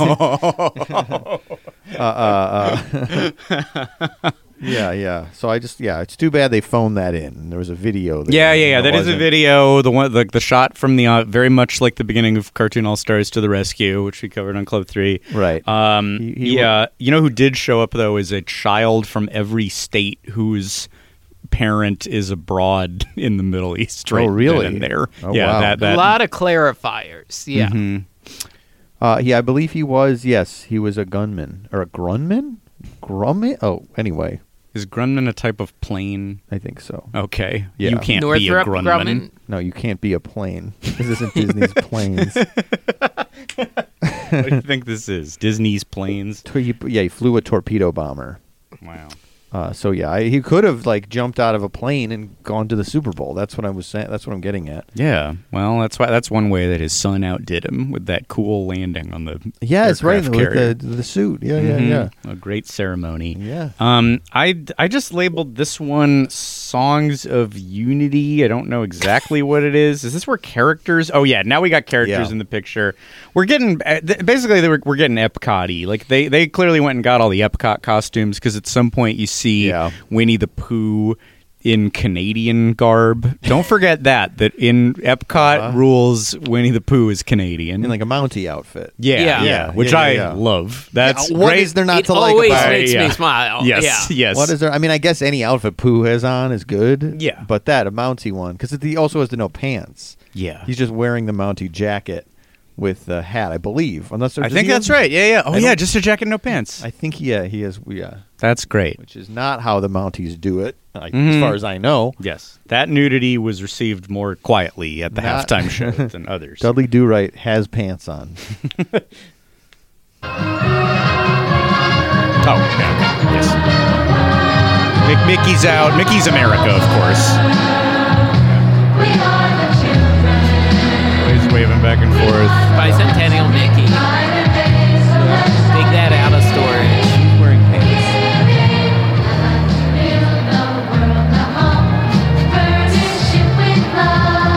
And all right. Now that is not By the World of Coke, but it's a song that was used, right? Yeah. The lyrics were changed for By the World of Coke, and this special is produced by Coca-Cola. Oh, okay. Yeah. Yes, right. Right. Yes, later. Yes, somebody is presented by Coca-Cola. Right. So we get now the full Small World set is out, and now all the kids. There's no more football kids and cheerleader kids. They're all representing. We got our the little Swiss girl outfits. Everybody's a Small World doll now, basically. Yes, living dolls. You see. Mm-hmm. None of this is actively awful. It's just kind of inane. I mean, it's good to see the outside of Small World on a football field. Yeah, floats it's and not, stuff. It's not the best representation of it I've ever seen, but just for the novelty of it, they've constructed It's a Small World on a football field at halftime. Yes. I can't be mad at that. It is funny that 2 years before this, they opened a Hollywood-themed theme park, and it's we already did too many Hollywood halftime shows. What do we get? Small World? Yeah, right. There's international We ever done conflict. that before? I don't think so. I don't know. That always Should works. we check a tape? Nah. And it's what you gotta like about this and the next one, which is recreations of theme park rides on the Super Bowl field.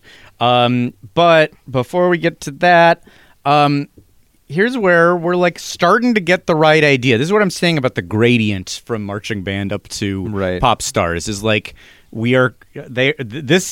is about to happen is by far the most relevant thing that has happened at a Super Bowl halftime show ever. Right. And yet they have to wait.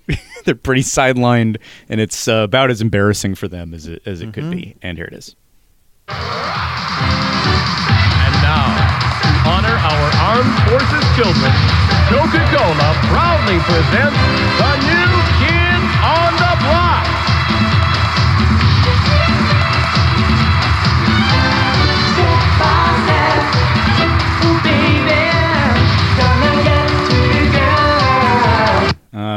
Hi, Armed Forces kids. I know that you're upset that your father is in Iraq. Yeah. There's no way to explain what's happening there and why he's there, but Coca-Cola has arranged the New Kids on the Block for you. Yeah, that's I guess it's like Bob Hope entertaining the troops in some way. New Kids on the Block entertaining the troops' kids.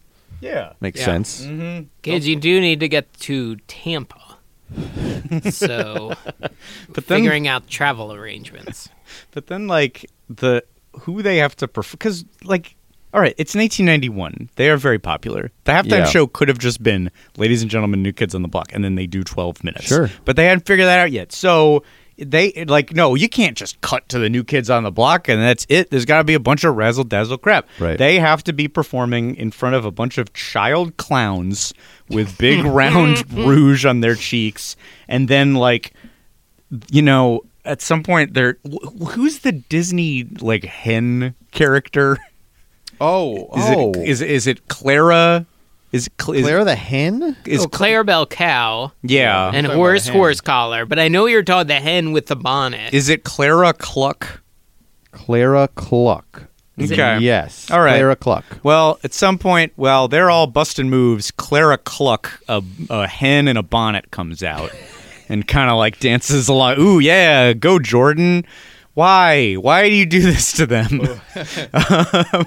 We don't have Clara Cluck at the ready, and yet Clara Cluck performed at the Super Bowl. But like Katy Perry, it's the shark that has the shark, of course, the iconic. Well, that was good. Left Shark was good. Left Shark was, leaned on a little too hard for a while. I don't disagree with that, but Sure. But I'm just saying that this could have been a moment where it was like the New Kids version of the Left Shark. Yes, yeah. She also had the big lion she was riding. I always thought that was very cool. I don't remember that. I don't remember much of her halftime show, despite seeing her in concert several years later, where I think she was still. It was an awkward amount of time enough that I liked that Left Shark was part of the show. Oh yeah, right. That was that lights up the screen, ladies and gentlemen. Left Shark. If I was at her Vegas residency and Left Shark came out, I would lose my mind. Was he at that? I know we you're never frothing. saw. I don't know. point. Well, there's Yeah. the big shit log she Jason, sings of with. course, There's the big shit. toilet. I know. I was but excited. if I wanted to see suddenly it, like but I Left didn't. Shark pops out of the big toilet. Mm-hmm. She should have gifted U2 that big toilet for the Sphere residency. That's true. And Yeah. they should have had some sort of toilet song. That's in the that Sphere. stage was so minimal. There's like Yeah, nothing that's on it. true. I think you could have used a big toilet. Yeah, you could have just lowered it. It could have just been the seat. The stage could have just been the toilet seat at the Sphere. We went from At Brian Sphere. Eno, whatever. If they could have turntable. projected that, like, the walls of the Sphere were the walls of the bowl and they flush at some point. You see Oh my God, water the coming Sphere- down the sides. They haven't turned Sphere into a toilet yet.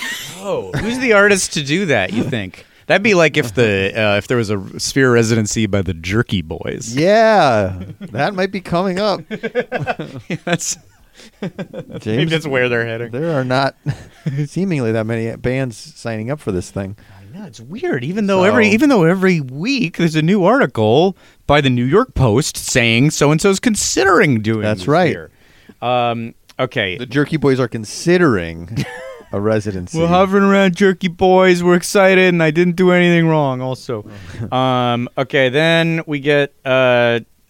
Don't worry, the big popular band is not allowed to perform without a bunch of embarrassing stuff for long because a bunch of kids run out on the field. This one's for the children.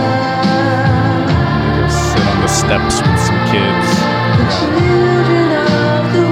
And I do love the directing here, where as it kind of pans to the left, big character balloons inflate. Yeah, like I did Mardi get Gras excited style. to see the inflatable floats. Yeah.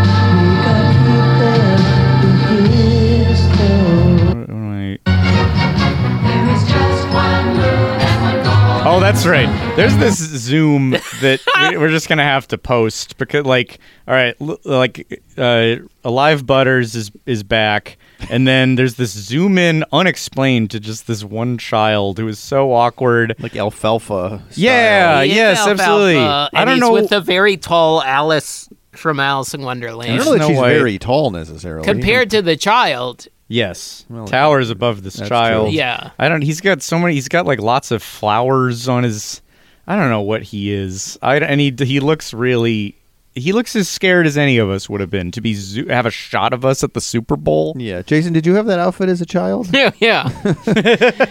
Our neighbors were distant Habsburg relatives, and they gave us hand-me-down jackets. Or that's the outfit you wore to fool the bus driver into giving you the child discount? Yeah.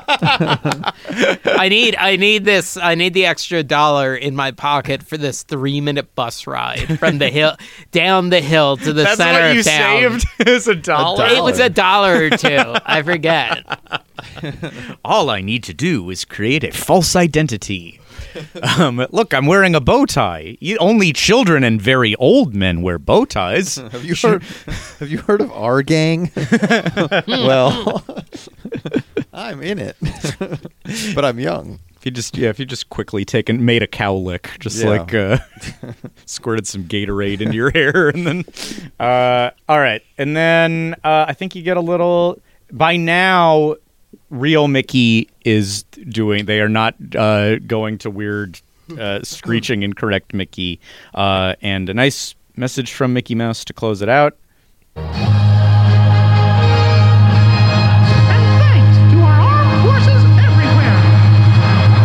Mickey, they got him. Everywhere. So hooray for Hollywood. And then a few years later, thanks to our armed forces everywhere. This feels impossible that they would allow Mickey to come anywhere near a military-industrial complex. Yes. Let's keep those profits coming, boys. The war machine must roll on. Well, also, if they had a clip of Joe Biden and Dr. Jill Biden saying, like, well, we want to welcome everyone. Just half the stadium would be like, ah! They just, their eyes would turn white. They're foaming at the mouth. Yes, different time, but we were united back then, or just didn't have the information we needed to not be united or something. We were united in apathy toward these halftime shows. Mainly that. Yeah. So, I'm gonna go take a piss. Make some more dip for those ruffles. That's that. So that's kind of like in you could say one of the craziest, maybe the craziest one Disney produced, one of the weirdest ones. And let me add to the strangeness of this by saying what I just found out, which is that this did not air. What? Golf, at least not as it was occurring, because we were in the full swing of the Gulf War. There was so much concern over Gulf War updates. Instead, at least in the majority of the country, they cut to Peter Jennings providing a Gulf War update.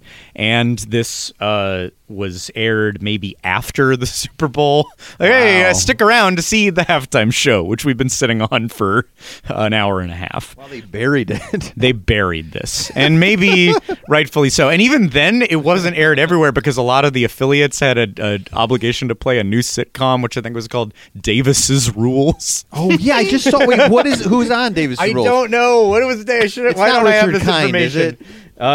It's Randy Quaid. Oh, Randy Quaid. Okay, I did see Jonathan Winters? Yes, I sent Andrew Grissom a picture of Davis Rules 3 days ago. That's what it's from. I sent Andrew Grissom so much crap, I can't even remember keeping straight something I sent him days ago.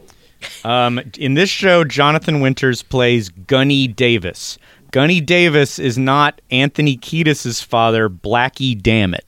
Blackie Dammit is not Gunny Davis. Blackie Dammit is not Gunny Davis. How many days ago? 5 days ago, I sent Andrew Grissom a picture and a description on Facebook of Davis Rules. Mm-hmm. The Jonathan Winters, not Davis's Rule. Davis Rules. Okay. Davis Rules, and then he said that he's on a Jonathan Winters deep dive lately, so that's a good timing that I sent that. It's a good sign that Andrew should turn around, stop going too deep, or you'll end up at Davis and Rules. I said, did you stumble on Davis Rules? He said, I did not. I was mainly watching talk show bits. How many episodes were made of Davis Rules? 29. 2 seasons. This is a 2-season show. Patricia Clarkson is on it. Bonnie Hunt is on it. Yeah. Sitcom royalty. Everybody probably made $1 million. A young Giovanni Ribisi. Yeah. Parker Selfridge himself cut his teeth on Davis Rules. Deborah Jo Rupp as well. Who's Deborah Jo Rupp? From That 70s Show. Oh, wow. Yeah.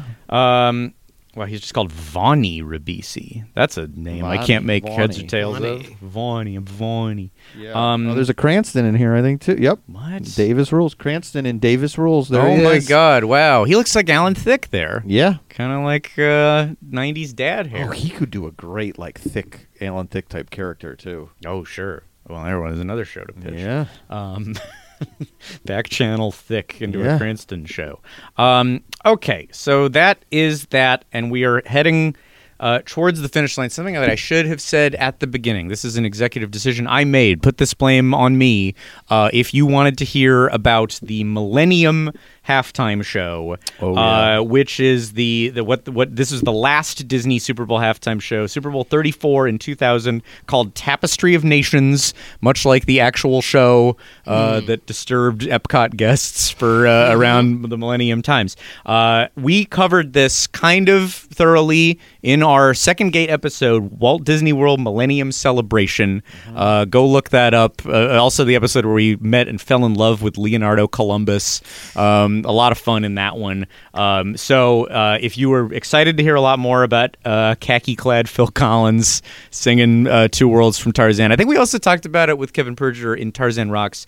If you're not happy about this, if there's some major component of Tapestry of Nations that you know we didn't talk about on the show, please harass us at our homes, and we will make sure that we come to our house. We'll give our addresses at the very end, and we'll make sure that we cover this properly. But that was why I felt like maybe kind of like covered territory, as technically is the last thing that we're talking about. And to segue into that, so this happens in 1991. Technically doesn't air in the allotted time. Kind of weird and embarrassing. They're aging it down with new kids, but humiliating them in the process. The next year, Winter Magic ice skating from Brian Boitano and Dorothy Hamill on the tiniest rinks you've ever seen. Gloria Estefan does admittedly elevate that performance, but here's what happens. Winter Magic is definitely the last of the razzle dazzle crap era, and with the reputation of Super Bowl halftime shows at this point having become a bunch of nonsense for grandma, Fox, which is not airing the Super Bowl that year, strikes back and airs I don't know if they were shooting it live, but at least like exactly when the halftime show started, Fox aired an original in living color anti-halftime show, which trounced them in the ratings. So many people went over to In Living Color. Huge success. Finally showed the NFL we can't do, and now a salute to the general idea of children. So that is why the next year they just go, all right, who is the biggest celebrity on the planet? Michael Jackson. Michael Jackson will do this. That adds fuel to the fire of that halftime show. The Michael Jackson, at least that year of the Super Bowl, remains, I believe, or did for a long time, in the top 10 programs ever aired on television, ratings-wise. Wow, all over. It was so massive. I mean, all the Super Bowls are huge and were huge, but I think that one especially sticks around. Let them know this is what we need to do from now on. That having been said, it's not as if they immediately were able to book a big stable of artists, because the next year was like kind of a mix of country people. And basically I think the NFL, they wanted Michael Jackson ratings and Michael Jackson style fame, but maybe they didn't like dealing with Michael Jackson. Sure. And they were concerned about some of the stuff and the crotch grabbing and the fact, and that when the show started, he came out and just stood still for over a minute. And everyone was like, is this a problem? Is he dying? What is it? And it was just building tension. But if you watch it now, it is weird how much of his 12 minutes are silence. So anyways, what they set out to do, they're like, what if we can kind of split the difference? We get some stars, but really if what we go for is MTV style, it's like where it's like a concert and it's kind of edgy and hip, but we don't have to get like the ego of a Michael Jackson side, and maybe Disney would still want to help us out with this. And that's what leads us to the immortal 1995 Indiana Jones and the Temple of the Forbidden Eye halftime show. If the Small World one teased it, this one is just fully, the entire halftime show is the promotion of a new ride. Yes. Yeah. It's wild. Yeah. which I have watched this a number of times, but I always forget the one big moment and who the two stars are. Yeah. Because there's just so much spectacle happening. Really confused. I definitely watched this as it aired. I was so thrilled that they were being so excited for that ride. Yeah. It's just a big ride promo, and that's the halftime show. I don't think I knew who the performers were at the time. And truly, it is a lot of it is literally Indiana Jones and Marion are lost. There's a bunch of crap happening around them. Definitely, we talked about some bits of this in one of our first episodes, literally one of our first, which was the Indiana Jones adventure. If we've kind of talked about something before, I like to go back and check what did we say about it to not double up, but boy, was that a long time ago. And one thing I'm not willing to do is listen to the first episodes. I listen to older ones now, but the first ones I am petrified of. You just haven't even tried, right? That's just I'm not so insecure that I can't listen to older episodes or my self-talk or something. But the first ones, no desire. Yeah, I don't want to. Well, that's why we have to redo them. I guess so. Yeah. Keep pounding that drum, boys. I'm just saying, I don't want to listen to there's them some either. drum pounding in this. What a coincidence. I say drum pounding, but I can't tell if they're actually playing the big ceremonial drums. That's a question. I think we do still have some live music here, attempts at live music, because there are some errors with the music. Yeah. That's my clue there. So this is at the end of January 1995. This one is happening in Miami, Joe Robbie Stadium, Chargers versus 49ers. After everybody calms down from the Kathy Lee Gifford national anthem, then this show occurs. End of January, Temple of the Forbidden Eye is opening at Disneyland March 4th, 1995. So this is America's introduction to the Forbidden Eye, to Mara, to not looking into Mara's eye. I'm sure everyone clocked all of that. Oh, yeah. Held it for their next vacation. Let's just start at how they started it. And it kind of, after some Indiana Jones pre-roll, they cut to a temple guard guy, bald guy, and this happens. Bring to me the trophy.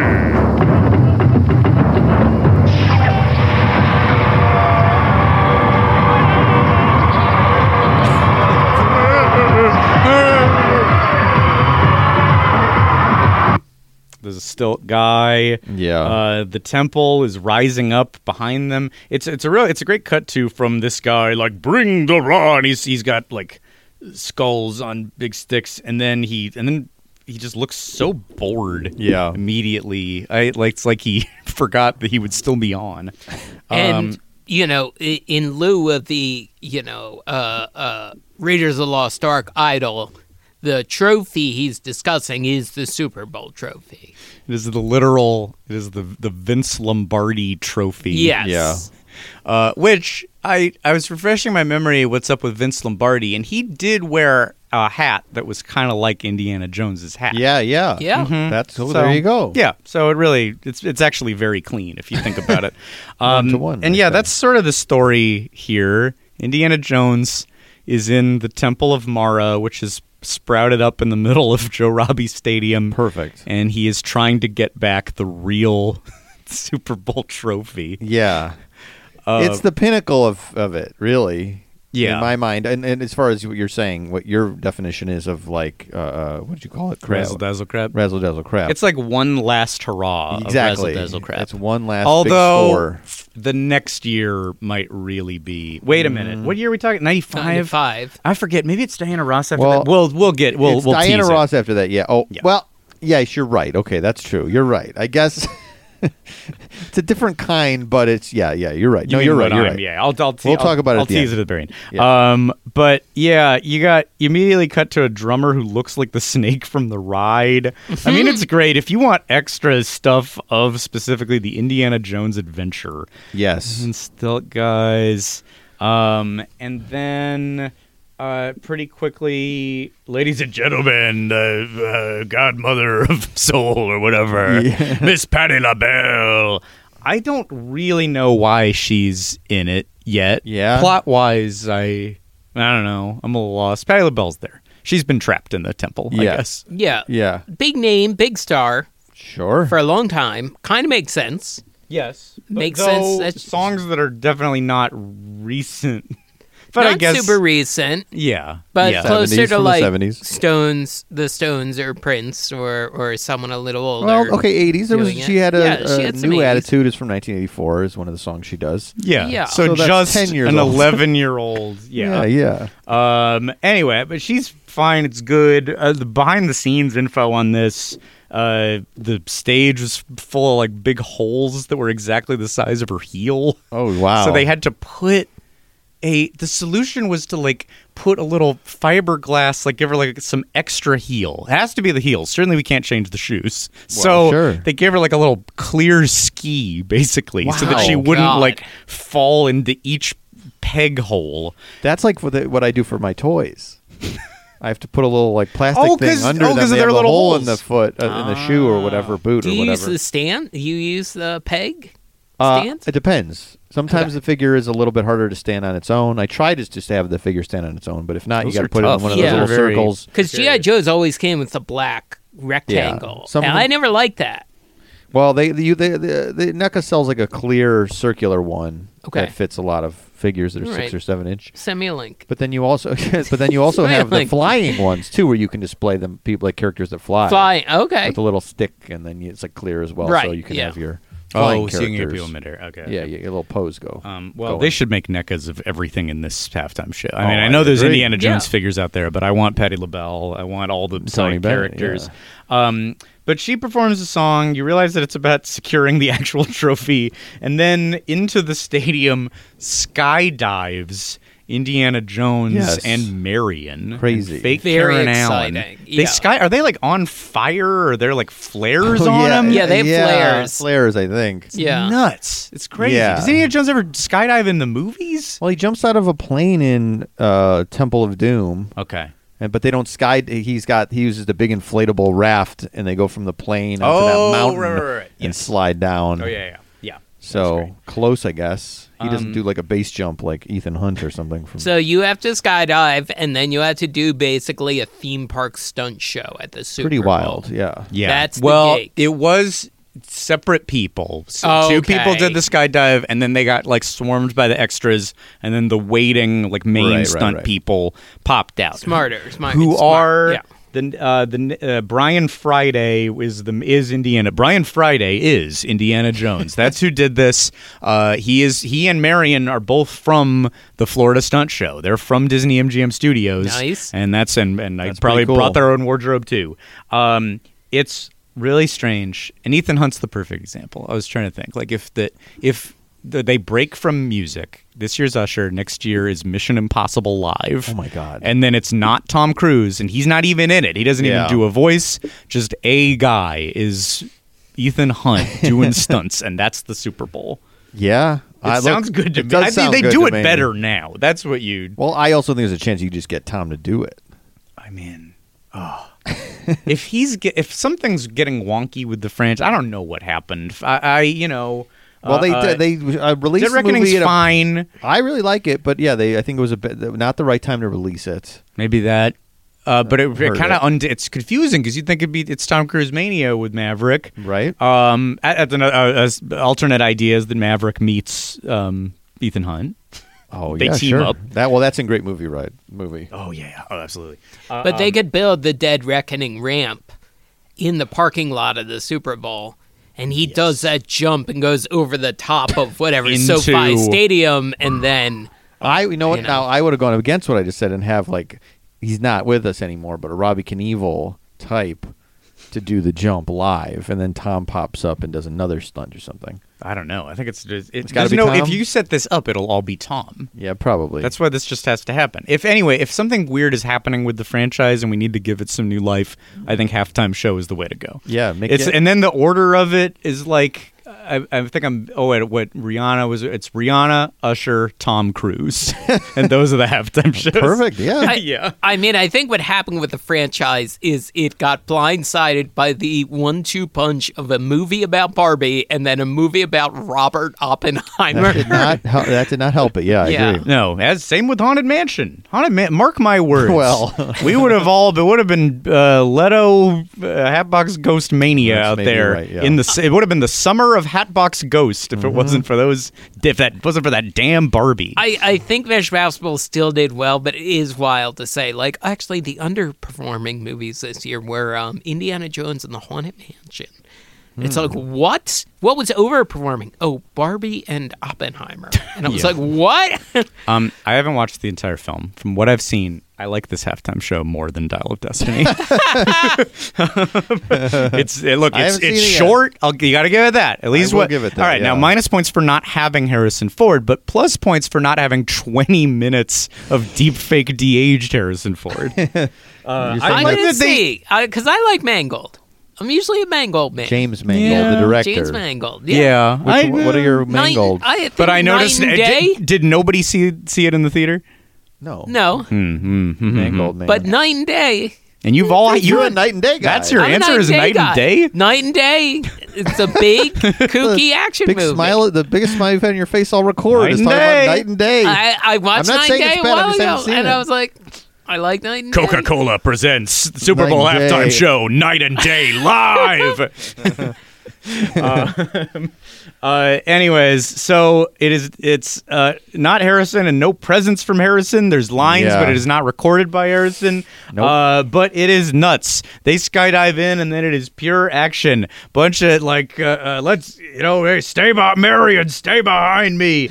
Marion's not in the ride. This is now we're getting a whole other thing. No, it's mostly like stunt show. Yeah, it's very stunt show to promote a ride on the other coast. A guy gets lit on fire, and she has to do it.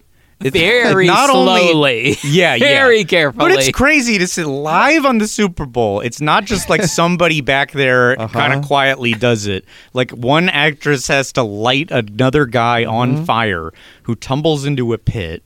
I mean, I don't know. This one comes up in the lists of worst Super Bowl halftime shows. Yeah, but not. Yeah. Let's get that word out of here. Yeah. I think. Come on, if this happened today, if there was a big stunt show, people would love it. Yes, absolutely. It would be absolutely epic. Do you like the snake handlers? Do you catch that shot? Other snake handlers. There's so much going on. Two guys have big snakes. Real snakes, and they kind of slowly rotate around the Indiana Jones performer. They sort of walk, and then at the very end, they're standing behind him, perfectly still, holding the snakes. Because you can tell, it's like, we have to be very careful with these snakes in the middle of the football field. There's snakes at the 50-yard line, and then the game will continue in 10 minutes. Yeah. That's so awesome. So they're moving very slowly, and you can tell they're standing very careful. I mean, they don't seem like aggressive snakes. They're not the biggest, but it's still two guys each holding like a 2 to 3 feet long snakes. They got mellowed out. They were given weed by Anthony Kiedis' father. Yeah. This was always outside of a Super Bowl. Hey, we got all right. We filled out the drummers. We filled out the people who are going to surround the skydivers to do the switch. Get Blackie, damn it, on the phone. We need a little. We got to mellow out a little. Tensions are high. I mean, they must have been, because to pepper in behind the scenes stuff. This was never. We said this, that a lot of these things are kind of like never rehearsed, barely rehearsed. This was never run through fully on the field. It is a live stunt show where somebody's lit on fire and there are live snakes. That was never truly done. They did it in the parking lot. They ran it in the parking lot once, but it had never happened actually in the center of the field. Yeah, that's crazy. So insane. And also that they never did it with like getting into the stadium, putting all this stuff up, breaking it down, tearing throwing it all away. But somehow I think everybody just had a fucking attitude. Let's try it, and it worked. One note that I found in looking up behind the scenes things about all Super Bowl halftime shows: A, the artists don't get paid, right? And you think, well, it's just that's an exposure thing, sure. But B, neither does anyone else on the field. Yes, No, this was, at least for a long time, if not still true today.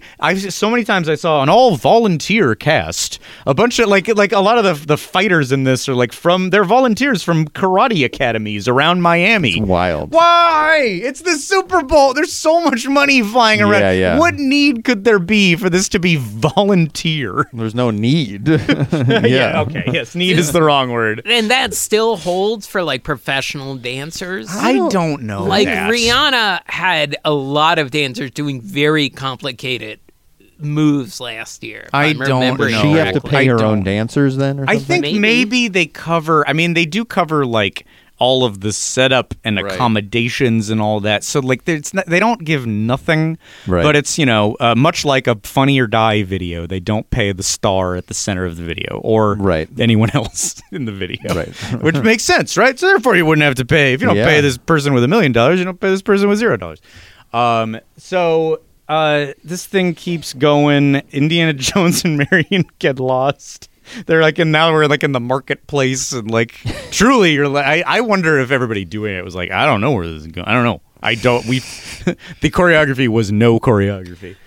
And then they end up at like a nightclub, and they sit at a table and watch Tony Bennett perform. Yeah, Tony Bennett is here, and the nightclub scene is set up, and I'm like, I've forgotten, and I'm like, oh my god, are they about to do the Temple of Doom nightclub sequence? Yeah. But no, it's a 69-year-old Tony Bennett. He's 69. He's 69 at the time. He seems very tired, and he's still going today.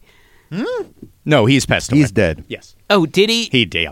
Oh, yeah. Oh, well, I missed it. But It sounds. I'd like that to be true. But he did do a couple of those duet albums with Lady Gaga. Well, sure. So he was performing at the end of his life. Before he was dead, he was alive. Yeah. I just want to cover yourself. I was wrong. But when did he pass? It wasn't in the long ago. last Recently. year or two? Yeah, Okay. yeah. Yeah, anyway. Here's to more Alive times. Ladies and gentlemen, the club proudly presents the incomparable Mr. Tony Bennett. And stars so bright that shine so bright. If you listen close, he insisted on performing live. Yeah. And Patti LaBelle did not. That was all pre-recorded. Right. But singing live means that he was like not on. Yeah. I don't think he can hear the music, and I don't think that's even his fault. There's so much fucking shit. He seems and then, distracted. Yeah. Well, he's distracted because immediately behind him, 2 feet behind him, are a bunch of people dressed as waiters, so you won't notice them tearing and pawing at the set because they are the people putting it up. And then look, they're going, and then lights turn on. And I in this Bleacher Report article about it, they do say like the guy producing it was just on the floor. All right, now I'm a waiter, and now I can put this up so that while we're performing, like it seemed like one man was like running around and plugging everything in himself. That's how like tossed together this was. It's insane. He is standing pretty still, like Michael Jackson before him. That's true. Yeah. But there's also a lot of movement around him. So Yes. Dancers with big headdresses and all that. You might notice in that clip that they say, and now the club presents. And like, why is it the club? The club. The club? They didn't come up with kind of an Indiana Jonesy. And then I found a like news piece about this thing being prepared in the parking lot, Right. and in that you can see a set of this club. And I don't think it's true in the actual show. In rehearsal, the club set said Club Disneyland. But they didn't. Yeah.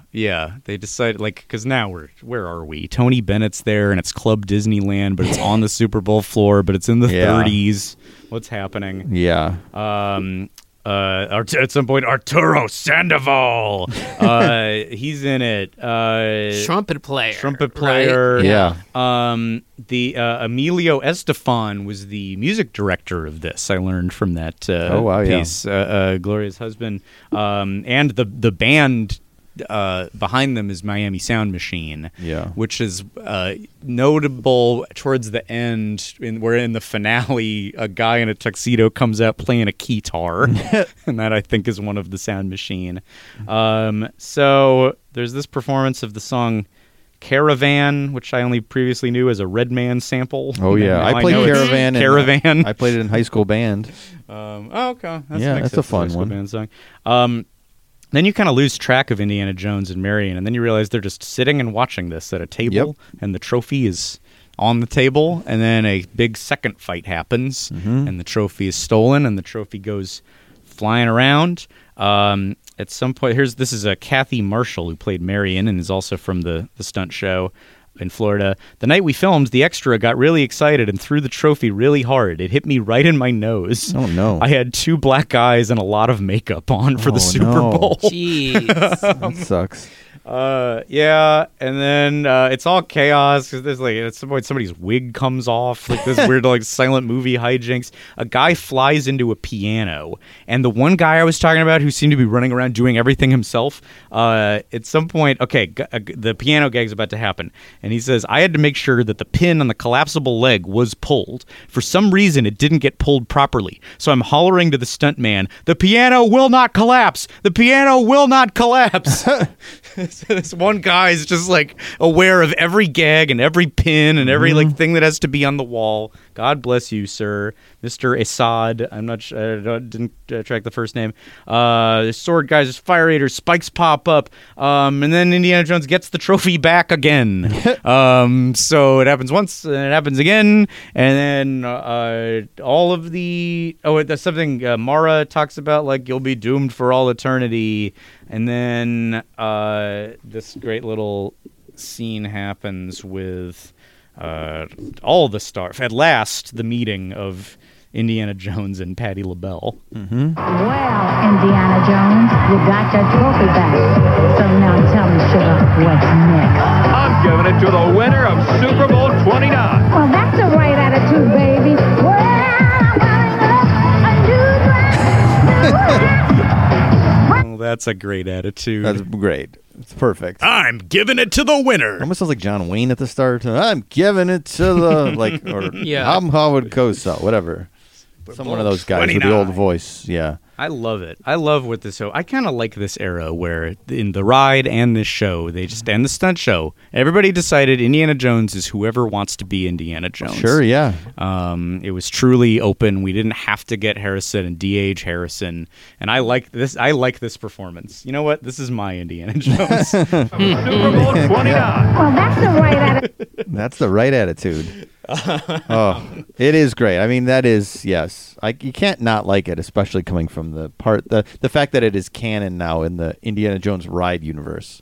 Well, this brings me to a point that I discovered that has been discussed. Yeah. Is this halftime show canon? This has been dealt with by the Indiana Jones fan community. Oh, okay, good. They've gone over this because it involves, because the ride is canon, right? Mara's canon. The idea that Indiana Jones had to be at the Temple of the Forbidden Eye, and that's right. So this was gone over, and in fact, they asked Leland Chee about this. Leland Chee is called Keeper of the Holocron. He is the person who, in Lucasfilm, tracks all of the canon and the consistencies. Right. He's a big Lucasfilm story person, and he was asked about this. Is the halftime show canon? And he says, no. According to my notes, the Temple of the Forbidden Eye attraction is set in 1935, which would make it impossible for Indy to be with Marion at this time. Oh, okay. So I don't think I realized this. The ride and therefore the halftime show are set in 1935. Interesting. That is 1 year before Raiders of the Lost Ark, which is 1936, which is some kind of reunion with Marion. Right. Yes. Right. So so they're out of each other's orbit, and I like that. that's why it's not canon. It's not canon because of 1935, not because Patti LaBelle is in it. A time-traveling Tony Bennett? A Tony Bennett Old man Tony from Bennett? our time, Right. not a 5-year-old Tony Bennett. Right, yeah, something like that. But yet, the Indiana Jones fandom.com has to reckon with this, and they give everything this like specific classification where, like, you know whatever the first time Sala showed up, they'll put in the notes first appearance. So they have to do it with this, where they go Mara first appearance, Patti LaBelle first appearance, Arturo Sandoval first appearance.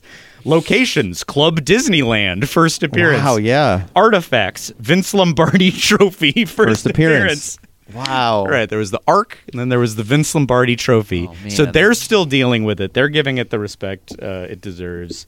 And I hope so are we, because this one I love. I know we just chat on all that, but the other stuff didn't have sword swallowers and spikes and stunts. This is cool. This is the most theme parky, goofy one. Yeah. Extreme. We got 12 minutes. When we were kids, we got 12 minutes of theme park nonsense. Yeah, I know. In the Super Bowl, and it's maybe more than we can ask for today. It's beautiful. So let's fire one of these things up. Let's do Ethan Hunt live. Let's do John Wick live, and it's just some guy. Sure. Yeah. Why not? I think we're past this franchise, but there should have been a Taken halftime show for all 3 Takens every single year. Every year, yeah. My daughter. And she also has a Super Bowl trophy. She's been taken with the trophy. And then he's got to go, yeah. My daughter was tasked with delivering the trophy. Right, and he was kidnapped. Anyway, it's great. Fun to go through all these. And now what this opens up is Super Bowl halftime shows 2, in which time we will certainly meet Elvis Presto, he of Bebop Bamboozled. And Bebop Bamboozled. In the disco, which I will fully remove this Indiana Jones one from the discussion of worst. Of course. But I will put one in. And without going into it any further, this will be a tease for next time. 3 words that might terrify you to your core. The words are Blues Brothers Bash. That you survived this year of Podcast The Ride. Chilling words. Yeah, I know. Just start imagining what it is. Get familiar with it, because I can only imagine there will be 90 minutes about only that. Them doing a little bit of football. I need a football hero. And the mouth harp, We're doing that song again. The harmonica, We already gave it up for Chicago, but now it's time to give it up for Hollywood. That's a ballyhooey Hollywood. All right. Well, that's coming next year. You can find us on the socials at Podcast The Ride. Merch is available in our TeePublic store for 3 bonus episodes every month. Check out Podcast The Ride, The Second Gate, or get 1 more bonus episode on our VIP tier, Club 3. You will find all of that at patreon.com/Podcast The Ride. Related to this, things coming to the Second Gate, I still want to get to the opening of the Sky Dome. That's kind of in the same zone as this. And without saying what it is, I think my birthday shot in July might be in this neck of the woods. Great. So start imagining. I would never claim Blues Brothers Bash for myself. That would be far too selfish. Yeah, thank you for doing that. Never. That belongs to all of us. I wouldn't do it. It belongs to everyone in America. Forever Dog. This has been a Forever Dog production. Executive produced by Mike Carlson, Jason Sheridan, Scott Gardner, Brett Boehm, Joe Cilio, and Alex Ramsey. For more original podcasts, please visit foreverdogpodcasts.com and subscribe to our shows on Apple Podcasts, Spotify, or wherever you get your podcasts. Keep up with the latest Forever Dog news by following us on Twitter and Instagram at Forever Dog Team and liking our page on Facebook.